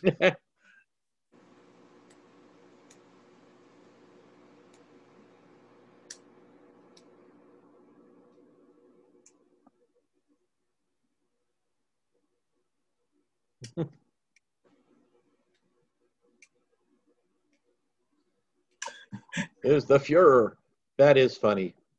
So cheetah's pose. Okay, and that's the end. That is Tarzan Triumphs. And so a year later, we had Tarzan's Desert Mystery. Let's see, there we go. Are you guys ready to jump right into it, or do we have anything else to say about this movie before we move on? Well, I was going to respond to a question, not really related to the movie, but just in general. Mm-hmm. What snacks are appropriate? Well, we're at intermission, so to speak. So your question is, what snacks are appropriate while watching a Tarzan film? I suppose technically it would be raw antelope, but not many people want to snack on that. Well, I was thinking in terms of jungle juice, zebra burgers, man-eating plant salad, and ostrich eggs omelet. Well, we get some shots of what I guess are supposed to be dinosaurs in this movie. So you could always have some dinosaur giblets or something. So dinosaur eggs. Dinosaur eggs, that would be great. Just, you guys both have closer access than I do to alligator tails. So. Well, that's true. So. That's a delicacy right there. Mm-hmm. Mm-hmm. Yeah. I had it when I was down in Orlando years ago. Mm-hmm. Okay, and you guys might be hearing my ice maker throwing out some ice for my wife in the background. So that's so if that came across on the recording, that's what that was. Yeah, Jess, I think we were talking about whether or not Jane and Tarzan were married. One of us came up with, why didn't they do with what in the first movie? Why didn't they do what Rose did in the book and just have her dad happen to be an ordained minister and just do a quick 1-minute scene where they showed getting married? It would have all the moral outrage over them being in the jungle without being married would have been cut off right there. Exactly. Everyone loves weddings, and it brings out the romantic in all of us. That's always been a popular topic. It only takes a minute or so, or if nothing else, just say something. You should have Jane show off her wedding band and say something like, "I loved our honeymoon," something like that. You could have done it between movies. Exactly. Yeah, something like that. Yeah. So it's odd that they never did that, since they were getting criticized for that, and it would have been such an easy fix. I agree. Somewhere in the back of my mind, something is floating about. I'd read one time that the studios didn't push it because for the international audience, they didn't really need it, and they'd be more open to it than if if the movies had had like a Christian wedding or something. Okay. I could be off base about that, but it seems like I read something like that a long time ago. Well, I know the first one I think was made just before the Hays Code went into effect. So you could be a little more risque than you could, even just a year later. With the swimming scene in it. Yeah. So anyway, but they never did seem to get around to getting married in the Weissmuller universe. But in this next movie, Jane's still going to be away in London, helping with the war effort. Are we ready to go? Yep. Okay, so those of you who are streaming or watching the DVD along with us, in the podcast notes, I will post the exact timestamp if you want to jump ahead to this movie at some point. But I'm going to start it in 3, 2, 1, go. Okay, and let me make sure I still got the subtitles up. And I believe I still got the sound down, and so we're ready to go. So we were watching 1943's Tarzan's Desert Mystery. I do like the title cards RKO uses too for the movies here. And it just gives that pulp feel to it. It does, doesn't it? And we have Nancy Kelly playing Connie, I forget the character's last name. But she is not really a love interest. She has some rapport with Boy in this. Connie Bryce is the character's name. But they don't play her up as a love interest at all. She's just the nice-looking female who happens to be involved in the adventure. Yeah, she reminded me more of this is a slam against her, but she reminded me more of the female co-lead or whatever guest star you might see in an Abbott and Costello movie or Marx Brothers or something like that. Bob Hope and Bing Crosby. I can see that character type, like the vaudeville performer involved in a spy mission. That would have fit perfect into a Hope Crosby movie or a Costello, or Abbott and Costello movie. So, I agree. If they were looking for a replacement for Maureen O'Sullivan and were trying out Frances Gifford, and with this film, they shift over to comedian, I don't think she has the appeal that Ms. Gifford had. I know she would not have worked as a regular character. I don't mind her as a one-off character. I do like the character, but yeah, she does not have the appeal or the chemistry with Weissmuller to make her work on a regular basis. And her one of her things approaches is to use hip vernacular, whatever the going phrase is, probably among the I will say hip generation, for want of a better word, even though we're talking about 1940s. And I don't want to say that gets old, and if I have that feeling, it's because I've seen the film so many times. But you do have, and granted, it dates the film a little bit, so you do have to say, what is she saying? You have to interpret her. Yeah, the character might have gotten old if she'd been a regular. Right. And I think that's true. And I could see somebody thinking it gets old even within this one movie. It doesn't bother me that much, but I can see somebody having that reaction to her. So, well, I think I may say that simply because I've seen this movie 2 or 3 times this week. Preparing for our discussion, that's probably where I'm coming from. Yeah. That's interesting. Tarzan doesn't like the outside world, but he's got mail service arranged to get letters airdropped to them. So let's look and hear from Jane. Yeah. Probably about the only person he's interested in getting a letter from. Probably. And maybe Jane has enough pull with her relatives or whatever back home to get somebody to make the plane ride. There's got to be some costs involved. Someone's paying for it. Did Jane come from a wealthy family in the movie universe? Well, as the movie universe, I couldn't tell you that one. In the book universe, her dad was a professor, and she herself had some scientific background. Yeah. Because he's a professor doesn't mean he had any money to speak of. Well, no, actually, there was a trunk of money in Tarzan the Apes book. That is true. Yeah. The treasure they found, Tarzan gets it back to them at the end to save them from financial ruin. Right. That's what I was referring to. It said trunk of money. It was really a treasure. Yeah. I had the impression there had been money in the family in the past. So, but I don't know if he ever overtly says that. But again, I see I see, not to impose my beliefs on anyone, but I see the movie Tarzan and the book Tarzan as being different people. Oh, I agree. I think you have to go that way. They're just too different.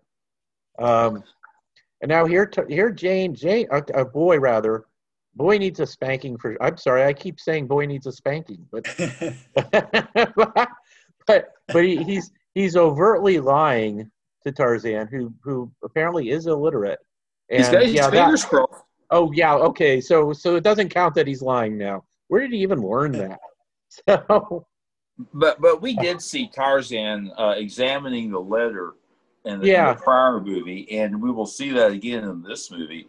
And Tarzan does show he can read some and understand and comprehend some. Okay.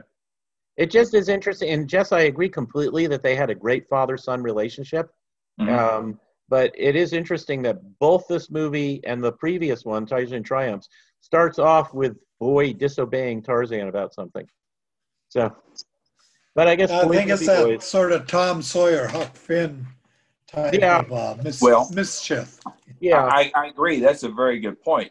And actually, from a writing fiction standpoint, things are more interesting when things go wrong. The story's more interesting when things go wrong. Mm-hmm. And it's going to be a nice use of the map that he's going to pull out in a minute to give us a sense of the geography of where the story is going to take place.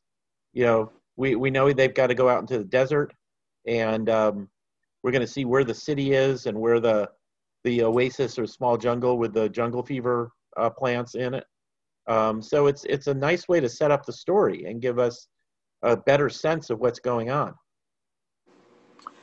That's another snack item for a Tarzan movie: jungle fever. Jungle fever plants. So.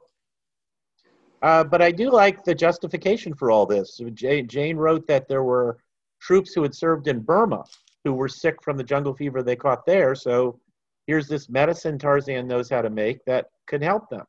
And within the Tarzan universe, that's all very reasonable. It's a perfectly acceptable thing to set the story up. Perfectly acceptable way of setting up the story, I should say. Well, and in the real world, there are such things as plants for medicinal purposes from obscure points in the world. Yep. Now, if the escarpment is in the north part of it makes you wonder where Tarzan's jungle is. They're in the jungle, but if they march what looks like southeast, they hit the Sahara Desert, or is that just another separate little desert? So. Maybe he's got his map upside down. He might. So. Well, the original title for the movie was something like Tarzan versus the Sahara Desert or whatever. Oh, okay. They had Sahara in the title. Mm-hmm. And of course, the map might not have been to scale either. So they could have been traveling for weeks to get to the jungle. Now, right there, I believe Tarzan was stuffing that letter into his. Okay. Yeah. Yeah, I think that's true. I've been assuming he was illiterate, but I think he's like checking up on what the letter says. And boy being a boy just doesn't think ahead about the fibs he tells. Like Calvin from Calvin and Hobbes. That was some fancy dancing by Cheetah there. It was. Mm-hmm. And Cheetah does a couple of other things, which I find it's going to be terrible for me to say, sacrilegious perhaps. I find Cheetah to be a nuisance sometimes. But Cheetah does do some things that require some talent in this movie. Mm-hmm.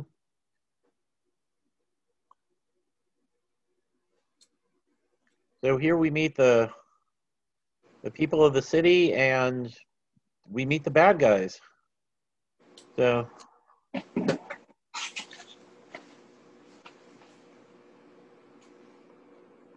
And the dialogue here, the interplay between the prince and the main villain, kind of establishes their characters. That the prince is suspicious of him at least, and that this guy, whatever he's up to, he's in it for the money.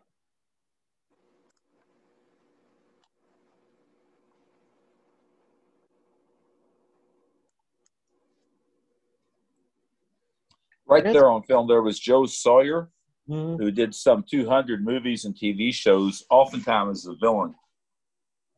And he plays a significant villainous role in this movie. Go ahead. You had something to say?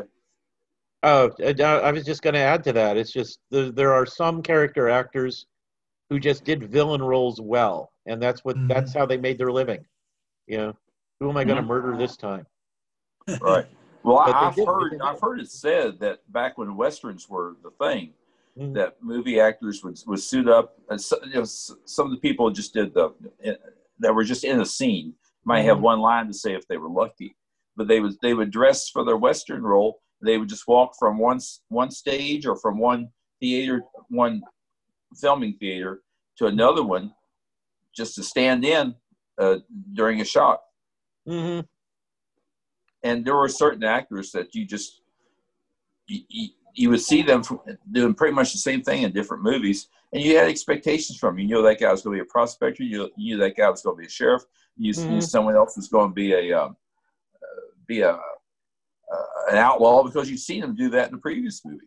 Yeah, I think it was an aspect of the studio system. Back then, actors usually signed contracts with a specific theater, and or a specific studio, and we're told what movies they would be in, and they would get reputations for being able to play a particular part well, and that's what they would be asked to do.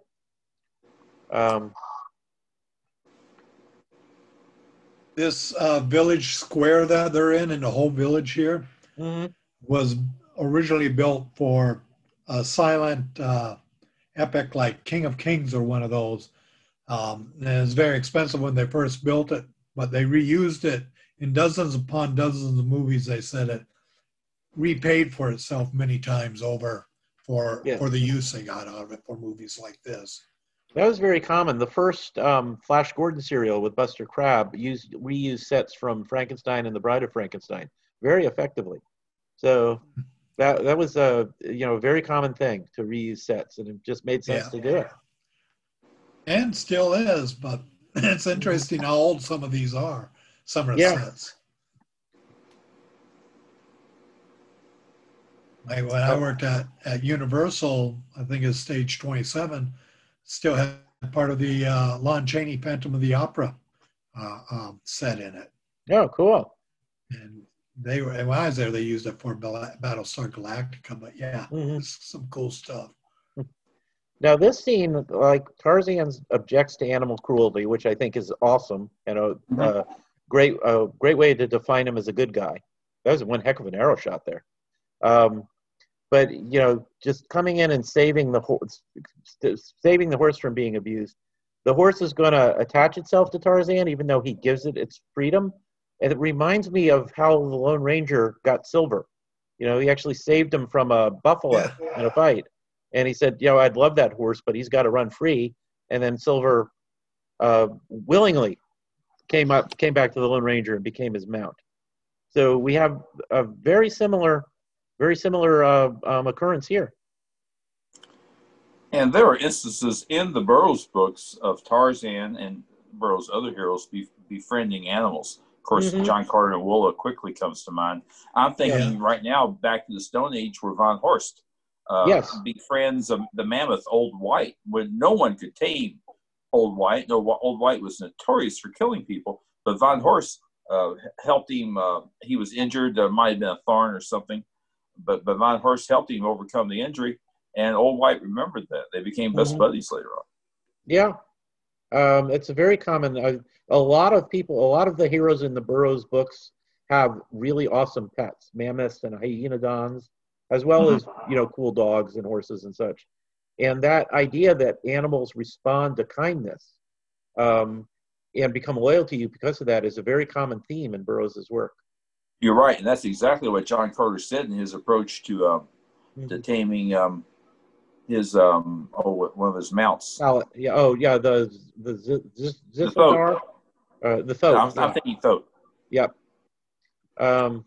Whereas the Green Martians were notorious for being cruel to the animals, John Carter approached it with kindness, and the animal responded very quickly. Yep.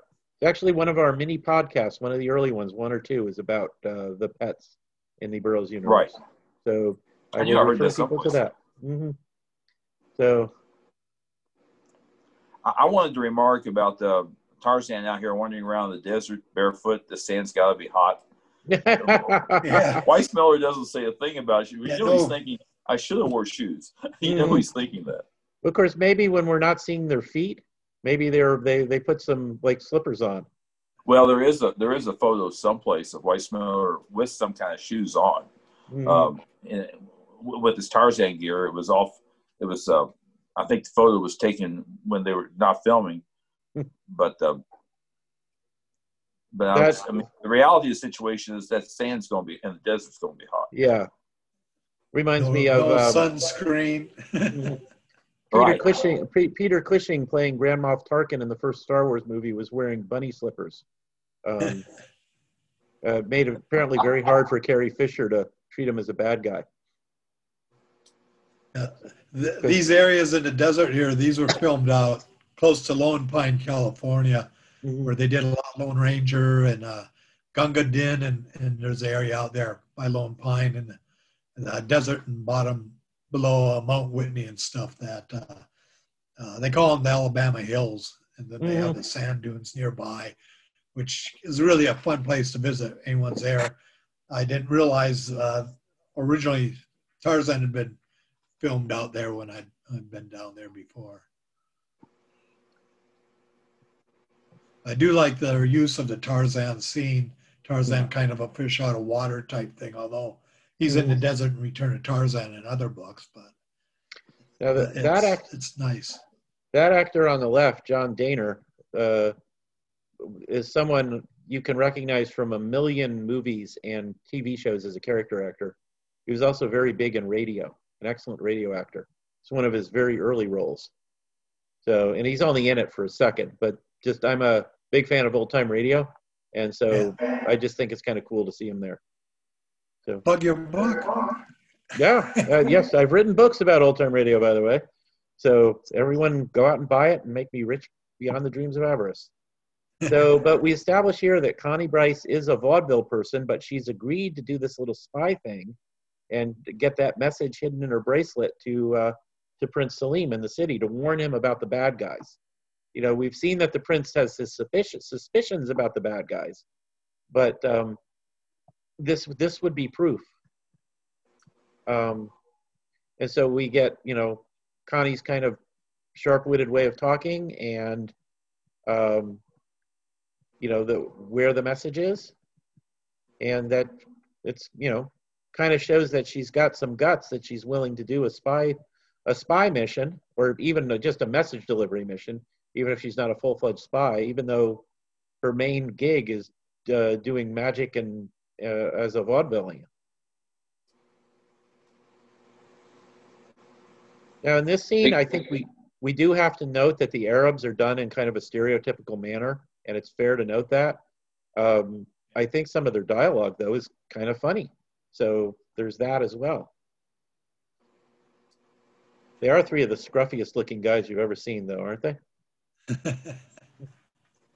Well, and with that thought in mind, I would imagine they were intended to alarm the audience.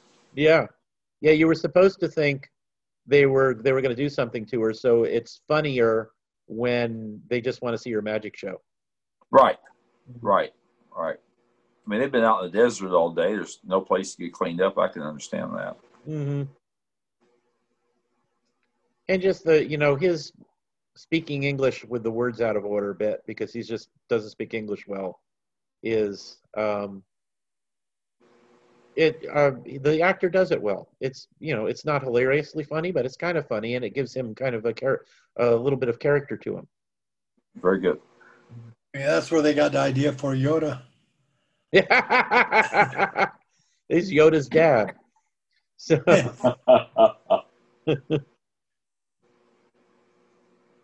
we're about the 18-minute mark on the timestamp. Okay. And of course, Tarzan is going to be jumping in here in a minute to to quote unquote save her from being cut in half, which I think is kind of a fun way to introduce her to the ape man. Tarzan the isolationist comes to her rescue. Yes.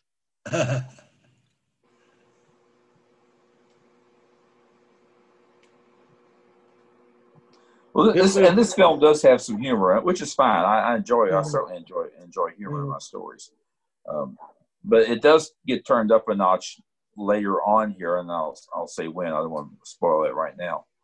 Yeah. Mm-hmm.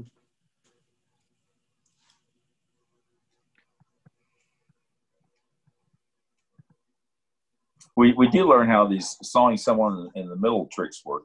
Yeah. Yeah, she's got the fake legs out there with her.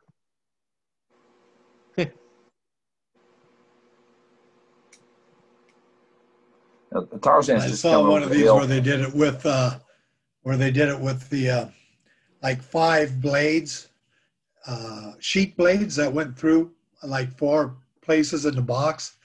And then for like twice what it paid to go in and see that done, you could come up and see how they did it. And after I saw the trick behind the illusion, I was so ticked off that I paid the money to see because it's so basic. There's no refunds, huh? No. Yeah. It's interesting they showed you how it was done. I would think that would be the last thing they'd want to do. Yeah, just one of those 3-day carnivals that come through town. Oh, okay. But that probably spawned a bunch of backyard magicians working on their sewing technique. Yeah.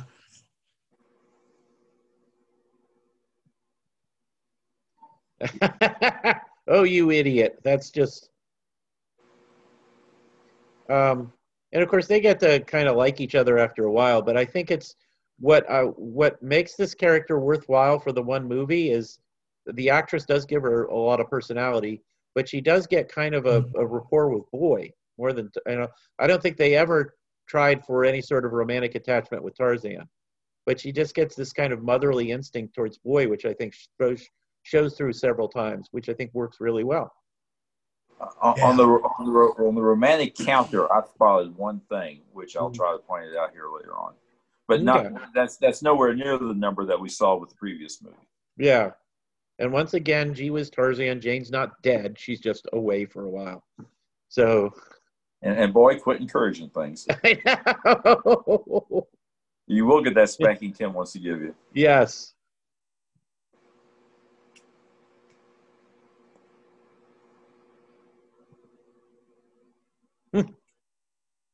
Well, that didn't work. Nope. Weissmuller has a good laugh. I'll say that. I like hearing him laugh.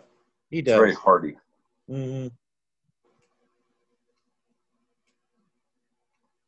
And there's Cheetah being Cheetah again. He runs off with the bracelet.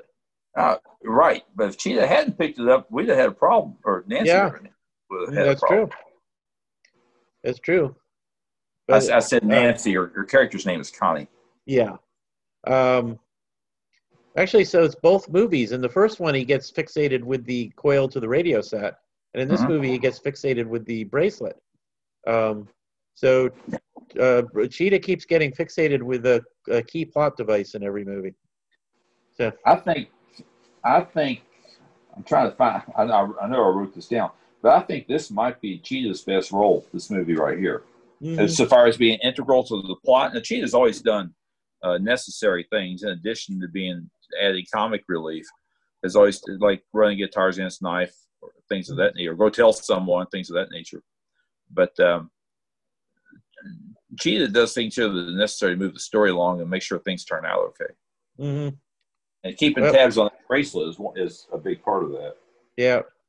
There's Tarzan cooking his meat, so we know this is definitely not the same universe as the book Tarzan. Hey, well, if you thought that audiences were shocked at Tarzan not being married, how would they have reacted to him eating raw meat? That's true. Now, this is movie audiences, not book audiences. I think there might be a slight difference there. There probably is. I wonder what fans of Burroughs' books, because there were a lot of them. He was extremely popular. Those who read the Tarzan books, I wonder how they reacted to the movie at the time. They were obviously very popular with the general public. I wonder if you had Burrough files just always stomping from the theater in anger because Tarzan couldn't speak in complete sentences. Well, I've tried to go back and look because there's a lot of writings from the time period available, and there certainly were people who I don't want to say objected to the movies, but were, I don't really want to say disappointed, but recognized there was a different Tarzan than we had in the books. Yeah, I think they were probably, but the movies are entertaining. They are. I love the Weissmuller films, for example, and several others. Yeah, recognize that it's a character that's akin to the book Tarzan, but it's not exactly the way Burroughs described. Was it Tarzan and the Lion Man where Burroughs makes fun of the movies? Yes, definitely. Yeah, Tarzan. He goes to Hollywood. He gets told he's not right for the part where they're making a Tarzan movie, and then that's exactly right. Yeah, that's Burroughs taking a swipe at the film industry. Because Burroughs became an expert on marketing. So as long as the movies made him money and kept the character in the public's eyes, I think he probably accepted it from a business point of view. Right. I think that's a very good point because Tarzan very much used to be a household name. Everyone knew something, knew the basics about the character. Yeah. It was just one of those things you knew from a very early age and was generally present in on television when they came along or through movies. And you had your comic strip, not to mention comic books. Yeah. It was the writer Harlan Ellison once wrote that the three characters every single member of Western civilization will know are Tarzan, Superman, and Mickey Mouse. Very good. That's true. Yeah. Even if they've never read the original stories for any of those, they'll know who they are in their basic backstory. Let me point out that, excuse me, I just want to say that on our movie here, we just saw Hendricks, who is Paul Hendricks, played by Otto Kruger, who will be the main villain in this movie. Go ahead, Scott. You had something? I was just going to say, you're talking about the marketing, because in between, I think the MGM movies and this, the RKO, Burroughs had got his hands in a little bit, I think, with the Bix movie or one of them where it was way, he imagined Tarzan closer to be, but it didn't do that well at the box office. So after these two movies were made here, Sol Lesser sent them the script for Tarzan and the either Amazons or Mermaids. And Burroughs told him, I appreciate you letting me see this first. He says, but I have no need to read it. He goes, obviously, you know what you need to do for your movies, and I'll continue to do what I need to do for my books. He made $250,000 on Tarzan Triumphs as a movie, so he was happy about that. Okay. So I don't know. Was Tarzan subdued a little too easily there? You think he was? I know he was overwhelmingly outnumbered, and he tossed a few of the bad guys around before they caught him, but it didn't seem like it took much to capture him. But, saying all the bad guys should have worked. All the bad guys should have worked harder. Yeah, they should have worked harder. But anyway, this is, I think, like, he tells Connie to take care of Boy, and she's sort of reluctant about it. But I think this is where she starts to establish that rapport with Boy that makes her a likable character. Meanwhile, Hendricks here has contacted her, and he sent her off with Carl Strader, played by Joe Sawyer, our favorite villain. And Tarzan's stuck in jail. Yep. And the horse Janer, they named him.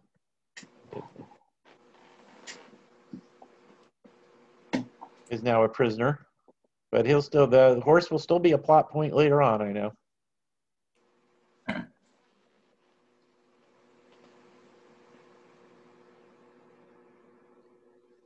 And I think they do a good job of establishing the character dynamics here. You know that Prince Selim just doesn't trust Hendricks at all, but can't get his father to see that the guy is basically dishonest. He doesn't know what his plan is, which I believe turns out to be to use the border tribes to just take over eventually. But he knows that he's up to no good. He just can't get his dad to see it.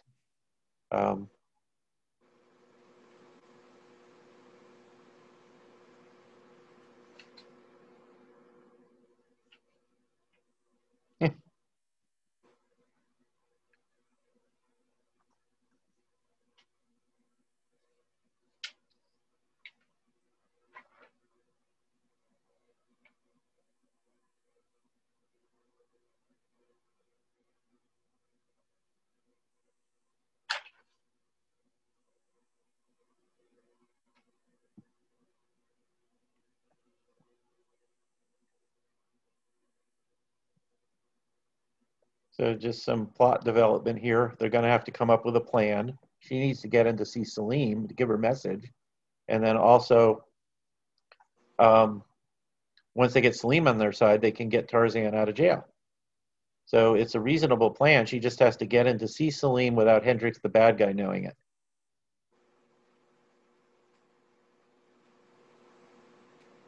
And I guess that's going to lead to Cheetah going into show business, isn't it? Yeah.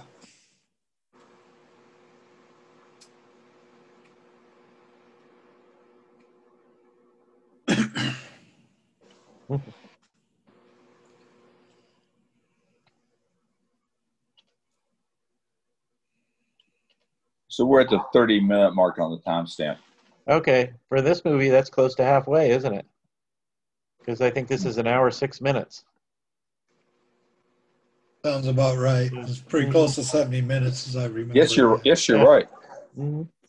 And I guess if you live in a small, out-of-the-way desert town, this would probably be, you'd probably just be entertained by anything that came through that was different. Well, I lived in a small I grew up in a small out-of-the-way town out in the hills, and if we saw something like that, man, we'd be enchanted for a week. No, there you go. Chimpanzee doing a tightrope walk. Just seeing a chimpanzee would be something.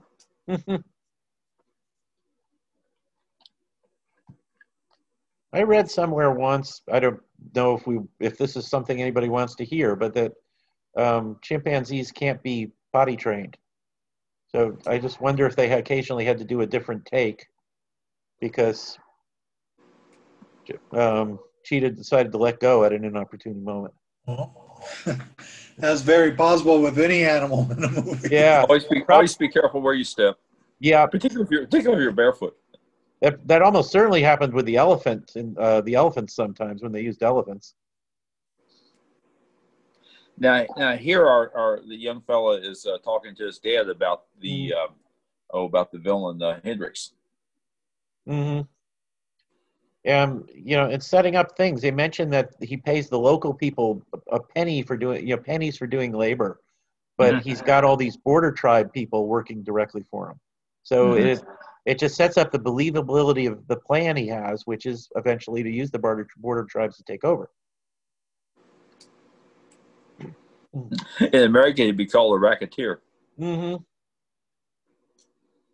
It's yeah, before I watched this the other day in preparation for this, it had been years since I've seen it. I wrongly remembered them being Nazis, maybe because it was a wartime film. But they're not. They're just kind of independent bad guys, aren't they? Right.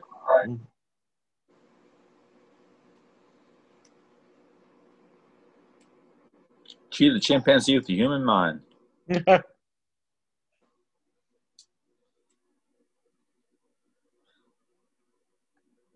These guys are acting like they've never seen a chimpanzee before either. That's true. They actually, well, it's the desert, so they might not see them that often.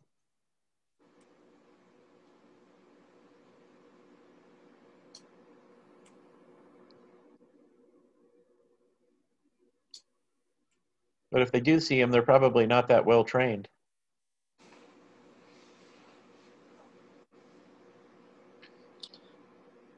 Okay, she knew that Salim had gone to Yale.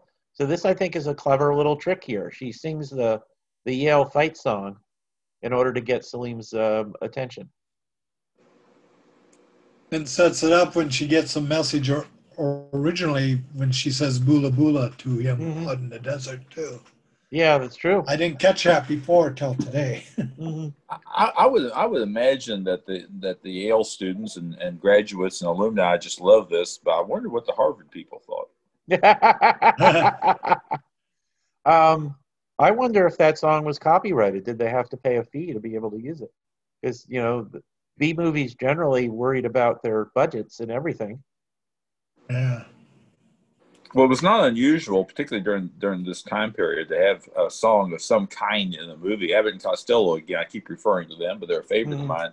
They oftentimes had the Andrews Sisters or someone of that nature doing a song or two in their movies. So, there would be copyright concerns, no question about it. But my belief is that the studios felt the audiences almost expected a little music in their movie. I think that's true. I mean, the Marx Brothers also is another example. They'd break from their comedy routines for Harpo to do a harp concert, or a female character to sing a song. It happened quite a lot in a lot of different movies.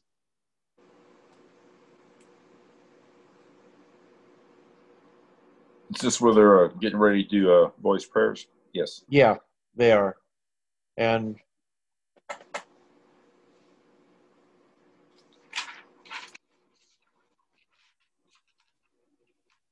so, but I do like that. I'm sorry, I keep harping on it, but I do think that her rapport with Boy is what makes her as much of a likable character as she is. Because at this point, it's like I think at this point, you can almost see her consciously deciding she's not just stuck with Boy, but she really just wants to make sure he's all right. Bringing out her mother instincts. How about that? Yeah, basically, yeah. Basically, that's it.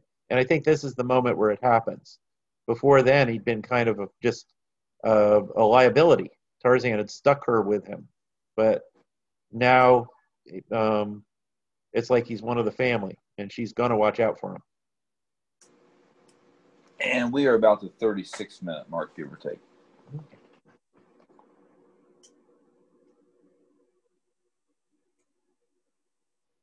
I'm giving the timestamps to help people sync up with where we are. Oh, yeah. No, it's a good idea. It's a good idea.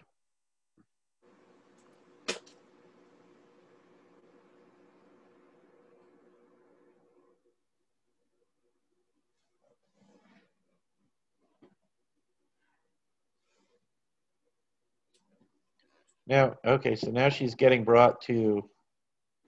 brought to Salim. Did the bad guy had seen something to make him suspicious of her, right? Or did he just happen to be outside by chance? I think they were watching her for whatever reason. Yeah. And they certainly saw. Mm-hmm. Yeah, I think they had mentioned earlier they had already stopped several other messengers. So they might have been suspicious of anybody from the outside who came into the village. Yes, at least 2 other messengers were killed. Yeah. Or disappeared. So that makes sense. It's, once again, B-movie plots, generally they hold together. And there's very rarely a noticeable plot hole in these films. There was Hendrix hiding in the shadows just then. Mm-hmm. And Cheetah following along.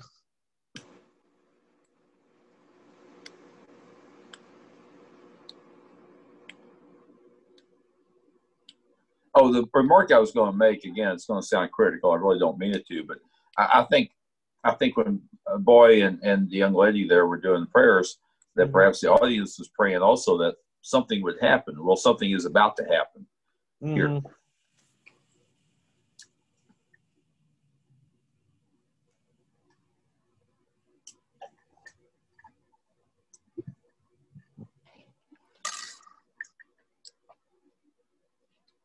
Okay, so she's finally going to get her message to Salim, but it's not going to do Salim a lot of good.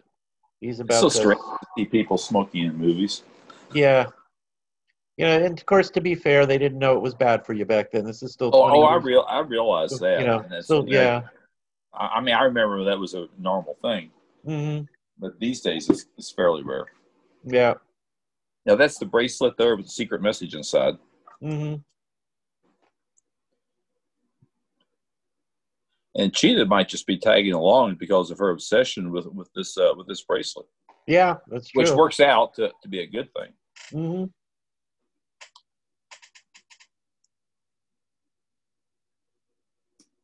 But this message it's important already. It'll be even more important later on in the film. Mm-hmm. There I because Salim's dad just is completely taken in by the bad guys. So they need that note as proof that they are indeed villains.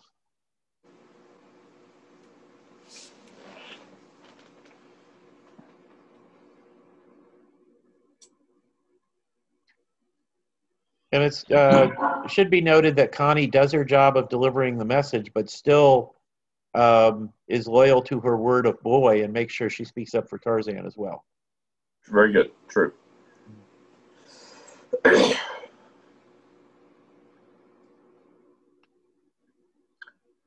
It's too bad Cheetah can't testify in court. He sees the whole thing, doesn't he? So, actually, he could testify in court because Tarzan can translate for him. I'm not sure a judge would accept that as legitimate testimony. Which reminds me, there's a scene later on about translating, which I hope you remember to point it out. I thought it was so funny, but I don't want to spoil it now. Good thing that message has a handy carrying case being the bracelet. Yeah, it does. Keeps it from getting damaged. Mm-hmm. And props to Salim. He's dying there, probably in agony, but he still keeps his head enough to fake burning the message so the bad guys don't know it's still out there. Well, I have these noble thoughts for myself. I just don't think I can come across with that in my last moments. I think I'd be more concerned with heading to the great beyond, wherever that is. Yeah. Probably burn my fingers on the way out.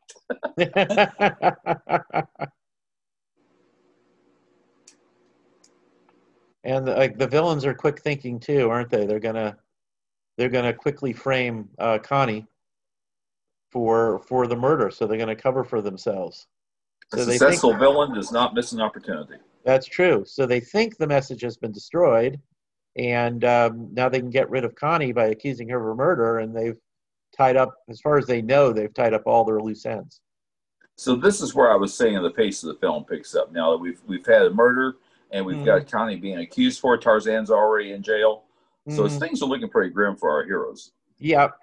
Yeah, this movie, if I had to compare the two, I would say Tarzan Triumphs is probably a little better because there are moments, it's a 70-minute film, but there are moments like when she was doing her magic trick in the Oasis and other moments where, they probably could have picked the pace up a little bit and moved things along a little faster than they did. Mm-hmm. And again, it's almost like two movies because of they still have the special jungle medicine to get too. Yeah, that's a good point. That is a good point. Having to get that medicine almost becomes secondary for a while because you got these people in prison and the murder charges.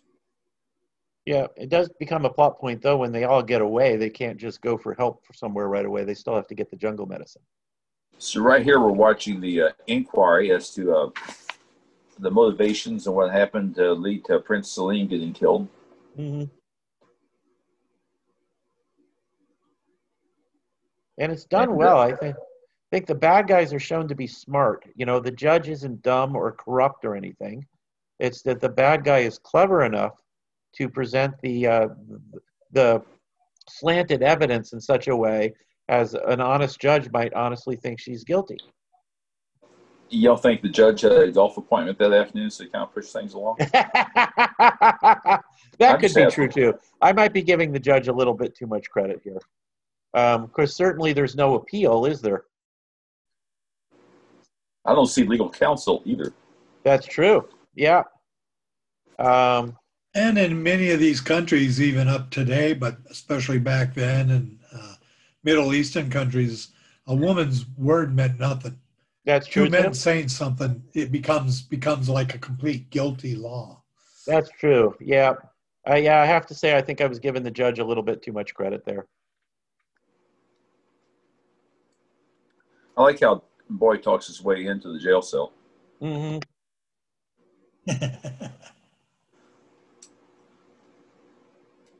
This guard is trying to do his duty. Finally gives in, lets Boy in. Yeah. It's too bad they have to knock him out in a few minutes, right? They knock him out or do something to him because we don't hear another peep out of him after that car thing gets hold of him. It's almost too bad because he does actually seem like kind of a nice guy here.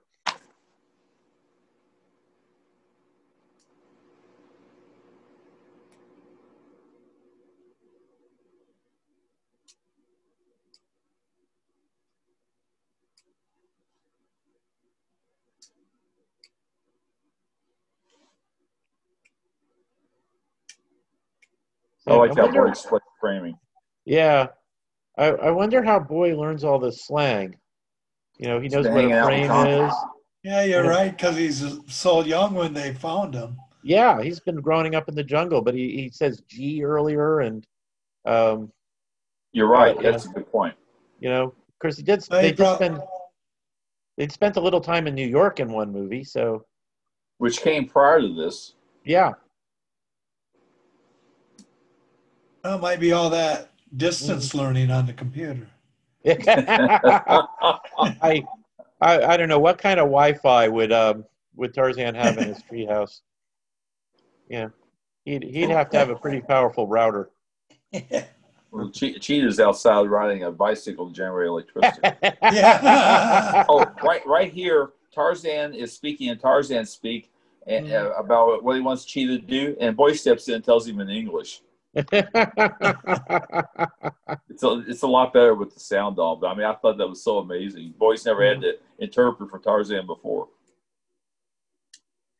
And shouldn't Cheetah know jungle speak better than he knows English? So. I don't know. I don't ever recall seeing that in any other films. Mm-hmm. So, but it came off to me as being very humorous. And it might have been a moment where they didn't quite trust the audience enough to get it, so they figured we better have Boy repeat it in English. Well, yeah, I think you could be right. I agree with that. Yeah, because sometimes even this is actually his stealing the turbans from various people. Actually, I think they do kind of generate some good humor out of this. I agree.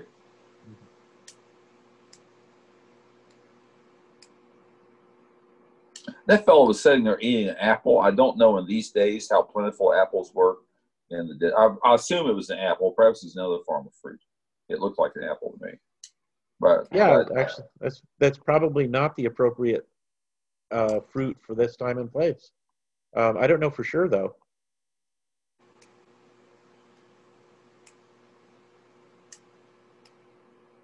So Cheetah's developing a collection of headgear. He is. Oh, there's some good scenes coming up here where he is caught in the act of stealing and then freezes. It happens a couple times. Right through there. Mm-hmm. Look up. Look up. There he is. and then we'll get another dose of that here in a moment. Yeah.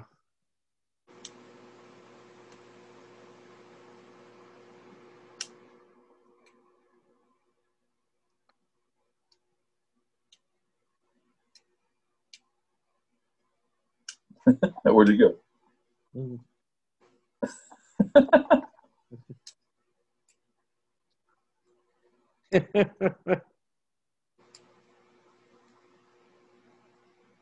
That's at the 47-minute mark on time. Okay. I wonder if Tarzan and Connie went back and paid everybody for their turbans later on. Probably left the turbans all tied up hanging out of the window.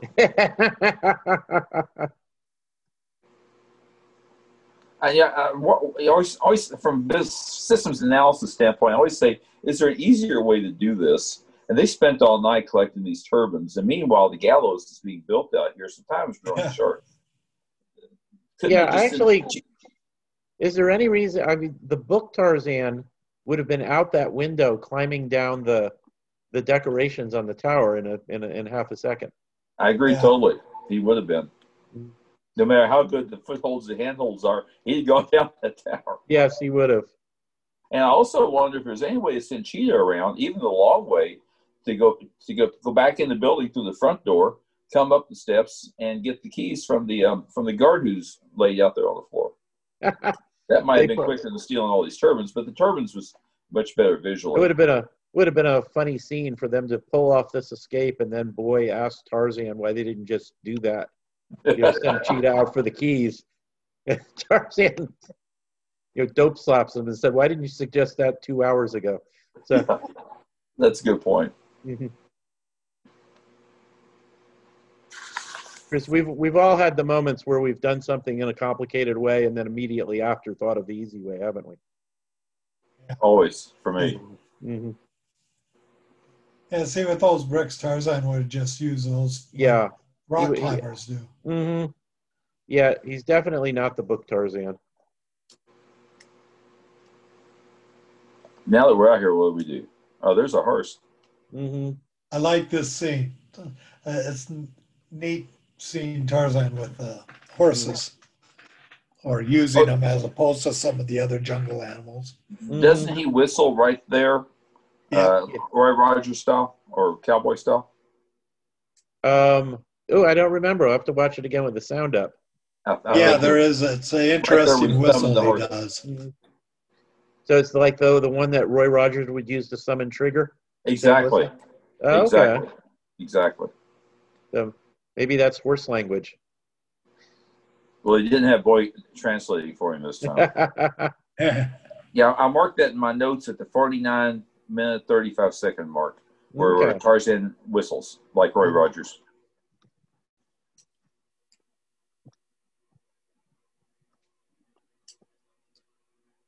And there they go. There's a doorway up here that Tarzan and Connie, and right there, they just squeeze the two horses squeeze through that doorway. It looked to be pretty snug fit. Mm-hmm. Well, whoever they had doing the stunt riding did a good job. That was just an impressive scene, the horse stampede. And they did a great job on the scene coming up with the sandstorm too. Mm-hmm. It has that realistic look to it or feeling to it. It does. The sandstorm scene is very, very good. A comment I was going to make back when we were gathering up the turbans, when Cheetah came back with the turbans, someone could have said, "What took you so long at the store?"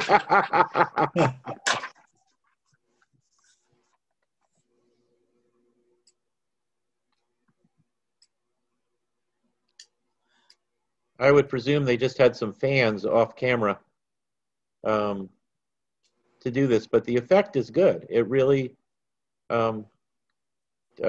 really gives the impression of them being stuck in a sandstorm. Yes. Yeah, I agree. It's very effective. I'm going to throw out a quick shout here while we're watching this scene. Just if people are listening and enjoying this type of commentary, a couple books here to recommend for them. David Lemmel's Tarzan, Jungle King of Popular Culture.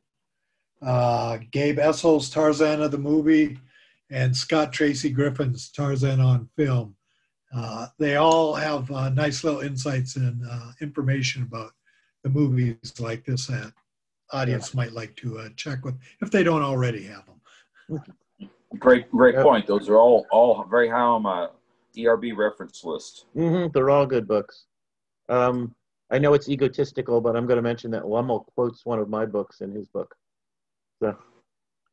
Yeah, he did.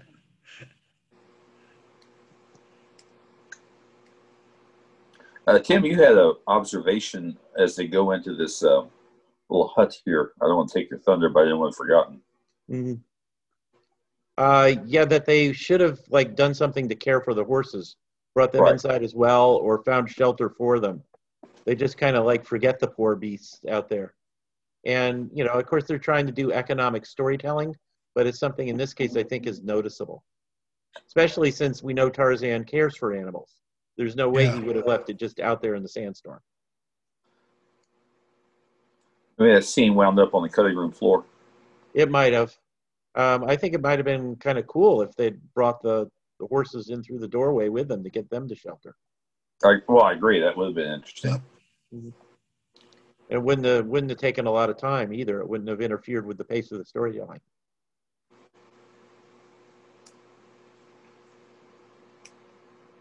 Yeah, Boy is inviting and of course, once again, he's got that kind of mother thing going on with her, so it's understandable. But Boy's inviting another beautiful woman to come live with them. I would be interesting to see Jane's reaction to that when she got home. Well, I'd imagine after Maureen O'Sullivan watched these two movies and heard all this, no way she was coming back after that. You all don't appreciate me. I want to stay over here and do other things. Mm-hmm. Oh, by the way, I on the Ongawa counter, I did not detect any Ongawas in this film. If you all hear it, please speak up. Okay.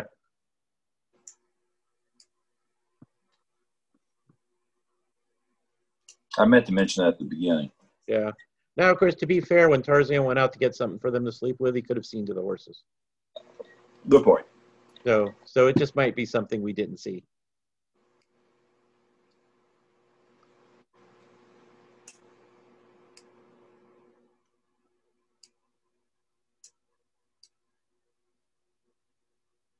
They didn't bother saying prayers this time. No, they didn't.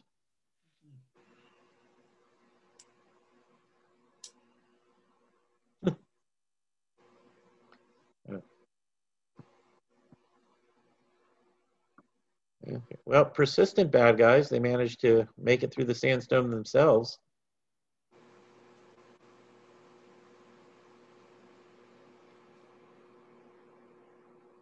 Now, this is the same hut, right? Yeah, they're gone by now, I think.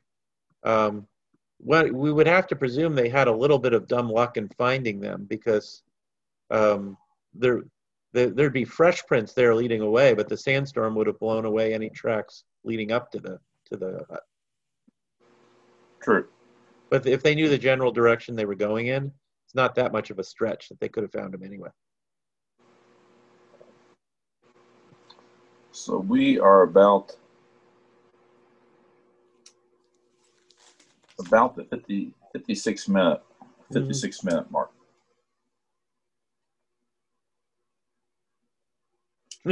I do like Kid, a monkey, a horse thief, and accused murderers. Yep, that is a good line. And she wants to go right back to the Emir who sent her there, but Tarzan says, no, we got to get the medicine. So they had seemed to have forgotten about the medicine for a while, but it is still an important plot point.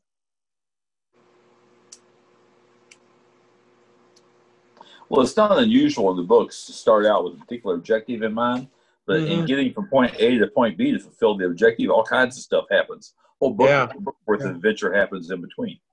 That kind of reminds me of Tarzan at the Earth's Core, where they go down to rescue David Innes, but then the whole book is, Jason Gridley and Tarzan having their own adventures that have nothing to do with that.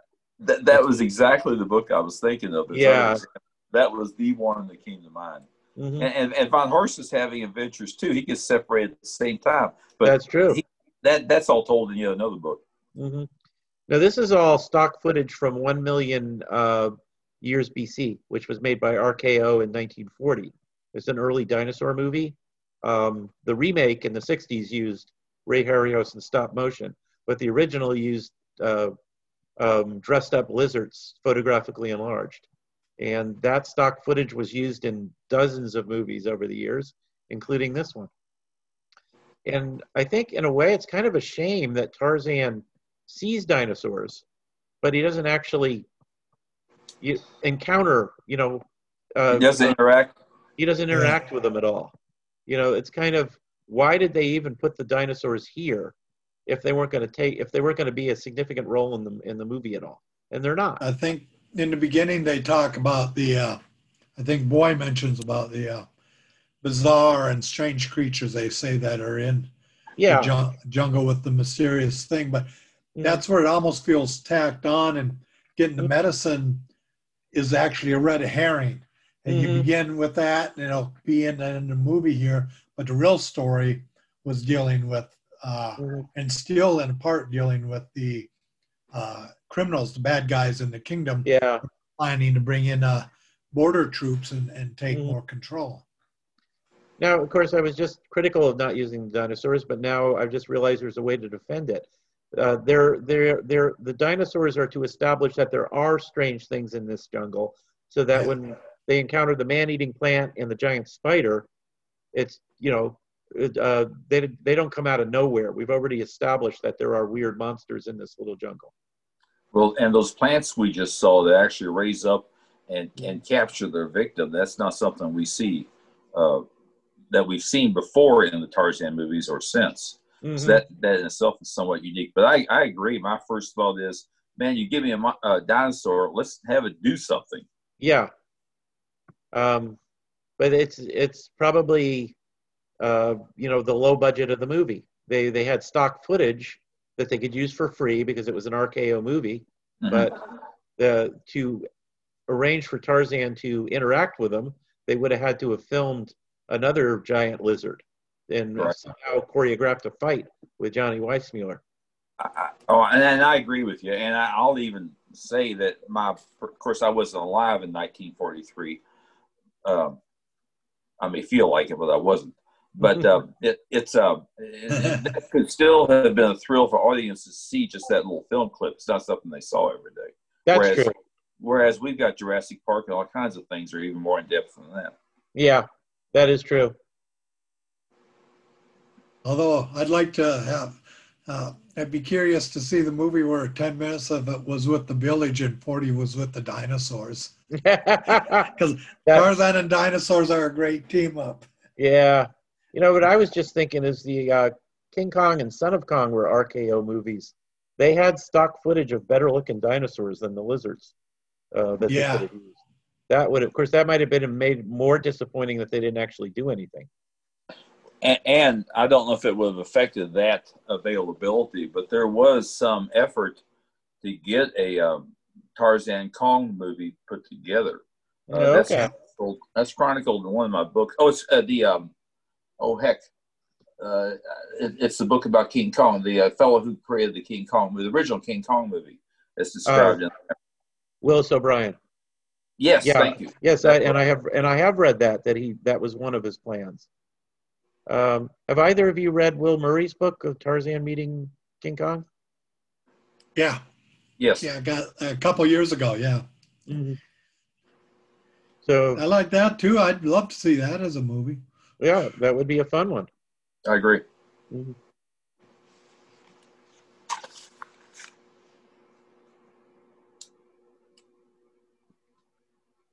All right, so here they've discovered the bracelet and the message inside of it, realizing it can clear our colony of wrongdoing, that the bad guys are indeed bad guys. Mm-hmm. And our Hearst is calling attention to something. Oh, there's bad guys coming. Mm-hmm. So Cheetah's kleptomania serves a purpose there.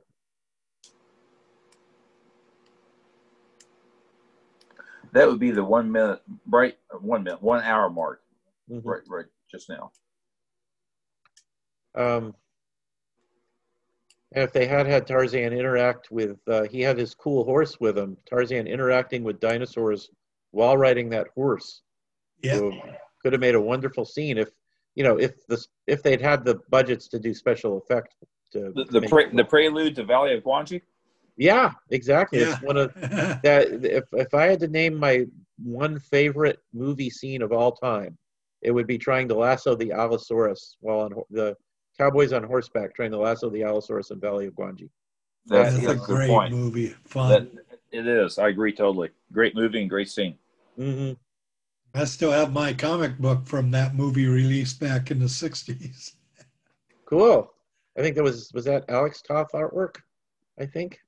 I think you might be right. I haven't looked at it in a little bit, but I don't remember completely. But it's a good comic book. And actually, while Tarzan triumphs, I think some more cohesive, straightforward movie.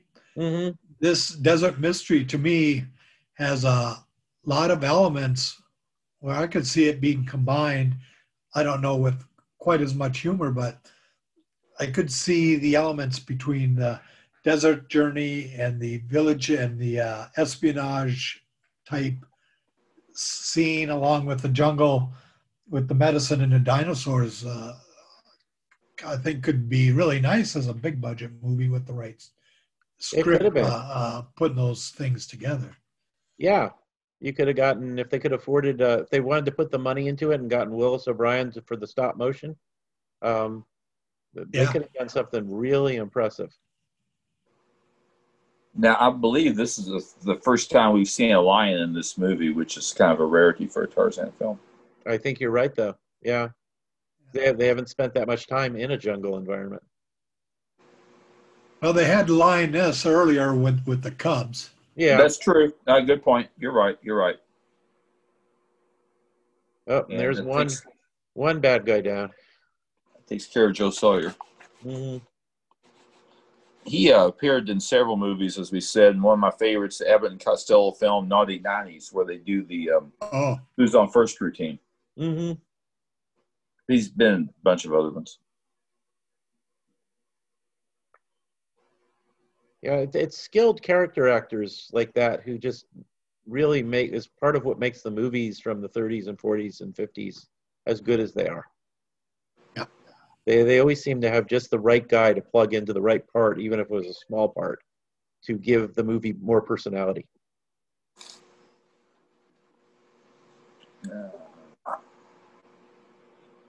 This is the cave I think one of you all asked about when we were talking about reviewing this film. Somebody asked me about it. Mm-hmm.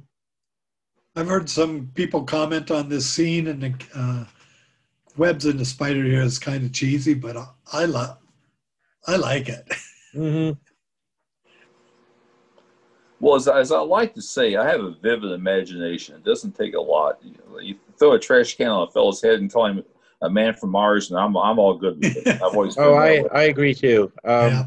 I like old school Doctor Who and all of that, where they don't have any budget at all for the special effects, but they're obviously trying hard and they're telling a good story. Let your imagination fill in the gaps, even though that spider's probably on wheels the way he was moving.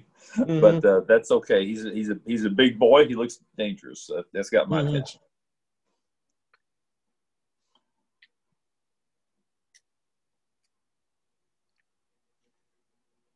That's a healthy spider web too.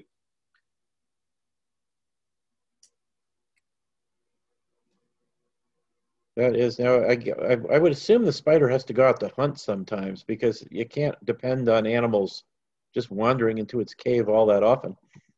No. Now, meanwhile, Tarzan here has got himself up a creek, all wrapped up in this plant. Which was actually careless of him, because he saw it earlier and obviously recognized it for what it was. Exactly. He's been here before. Yeah. Fortunately, where do these elephants come from? That's what I wanted to know. We have not seen an elephant in this movie. Okay. That means we should have seen a dinosaur-elephant fight like in Valley of Gwen. Oh, yeah. Now you're talking. Yeah. That would establish the elephant, so we wouldn't be so... Or if they'd made these mastodons instead coming out. Now, that would have been cool. That would have been a perfect touch for this place. Yeah, it's like this whole scene is cool and entertaining, but when you think about it, it's like it's full of all these lost opportunities for doing something awesome. Now, I do like that Connie, she did a panic scream when she saw the spider, but she's still trying. She's trying to defend Boy by throwing rocks at it. Did you notice her style of throwing? I mean, she was overhand throw. I think she could be out there pitching for the Yankees. Look at her. She could. Maybe she played like softball in school or something. League of their own. There we go.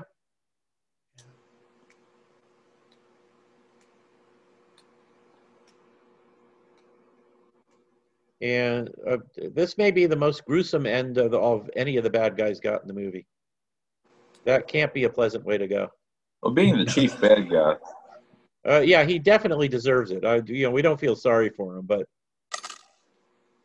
that's just it's smart. And in the last movie and in this though, for like if I was a 12-year-old boy going to a movie theater in a small town during World War II, they got these heavy-duty action scenes at the end with the spider here, the other one with the lion in the pit.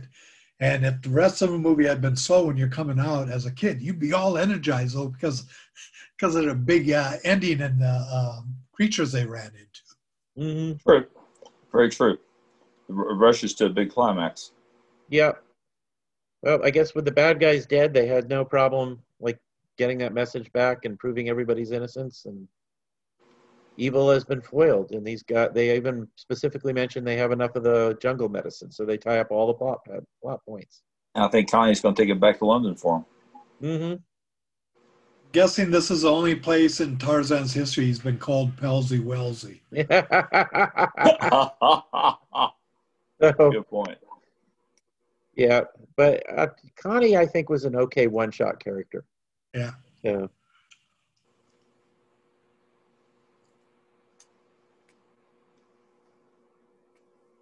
Rides off into the sunset. Mm-hmm. Tarzan still doesn't have a horse to go back to that desert.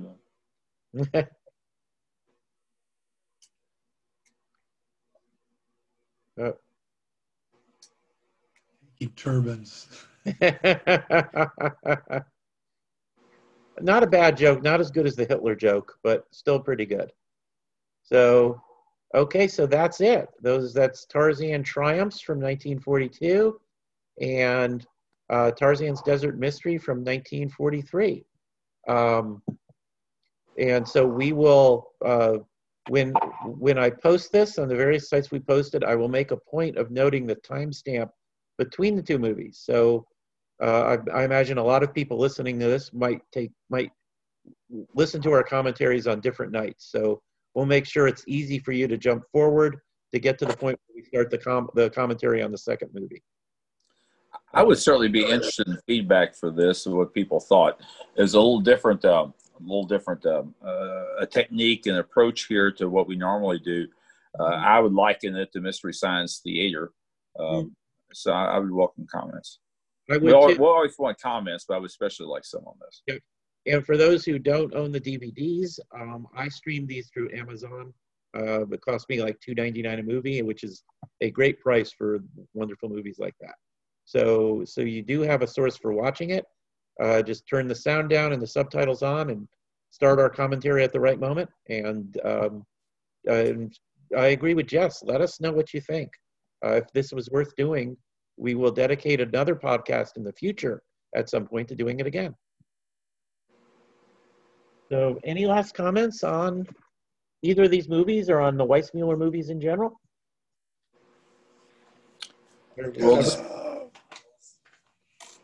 Well, despite my being an armchair quarterback, I certainly enjoy the Weissmuller films, all of them, and do highly recommend them.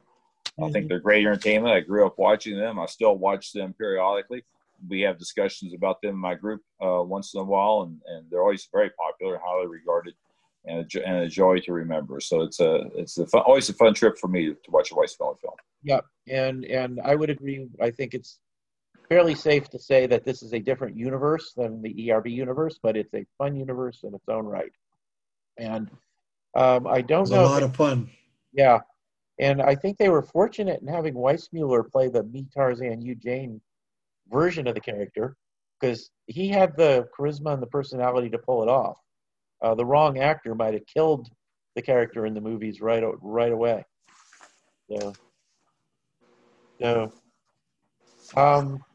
Okay, then we will be back with another podcast soon. If you're listening to this when we first post it in September of 2020, we are also doing a series of mini podcasts where we're analyzing the original Tarzan novel on a chapter-by-chapter basis. And as Jess said, we would appreciate feedback. We know that we have fans. We've gotten good reviews on iTunes, which we very much appreciate. Thank you for that. And we get good feedback from both YouTube and Facebook and other places we post these. But we would love to hear more comments from people about what you think of when we do something unusual like this and what you would like to hear us doing in the future. Once again, my name is Tim DeForest. You can find my blog at Comics Old Time Radio and other cool stuff, and a link to my Amazon.com author page there. Do you guys want to plug anything on the way out? Well, if I may, I'll put in a word for my daily activity, and that is for the love of all things Edgar Rice Burroughs Facebook discussion group with Lola Pop. We are talking Edgar Rice Burroughs, Tarzan, and all of the ERB universe every day on Facebook for the love of all things Edgar Rice Burroughs. I just want to say thank you to those who are listening and watching, and please give us some feedback because I sure enjoyed this, and I hope whoever tunes in will enjoy it too. Mm-hmm. Okay, so keep an ear out for future episodes of the podcast, and thank you very much for listening.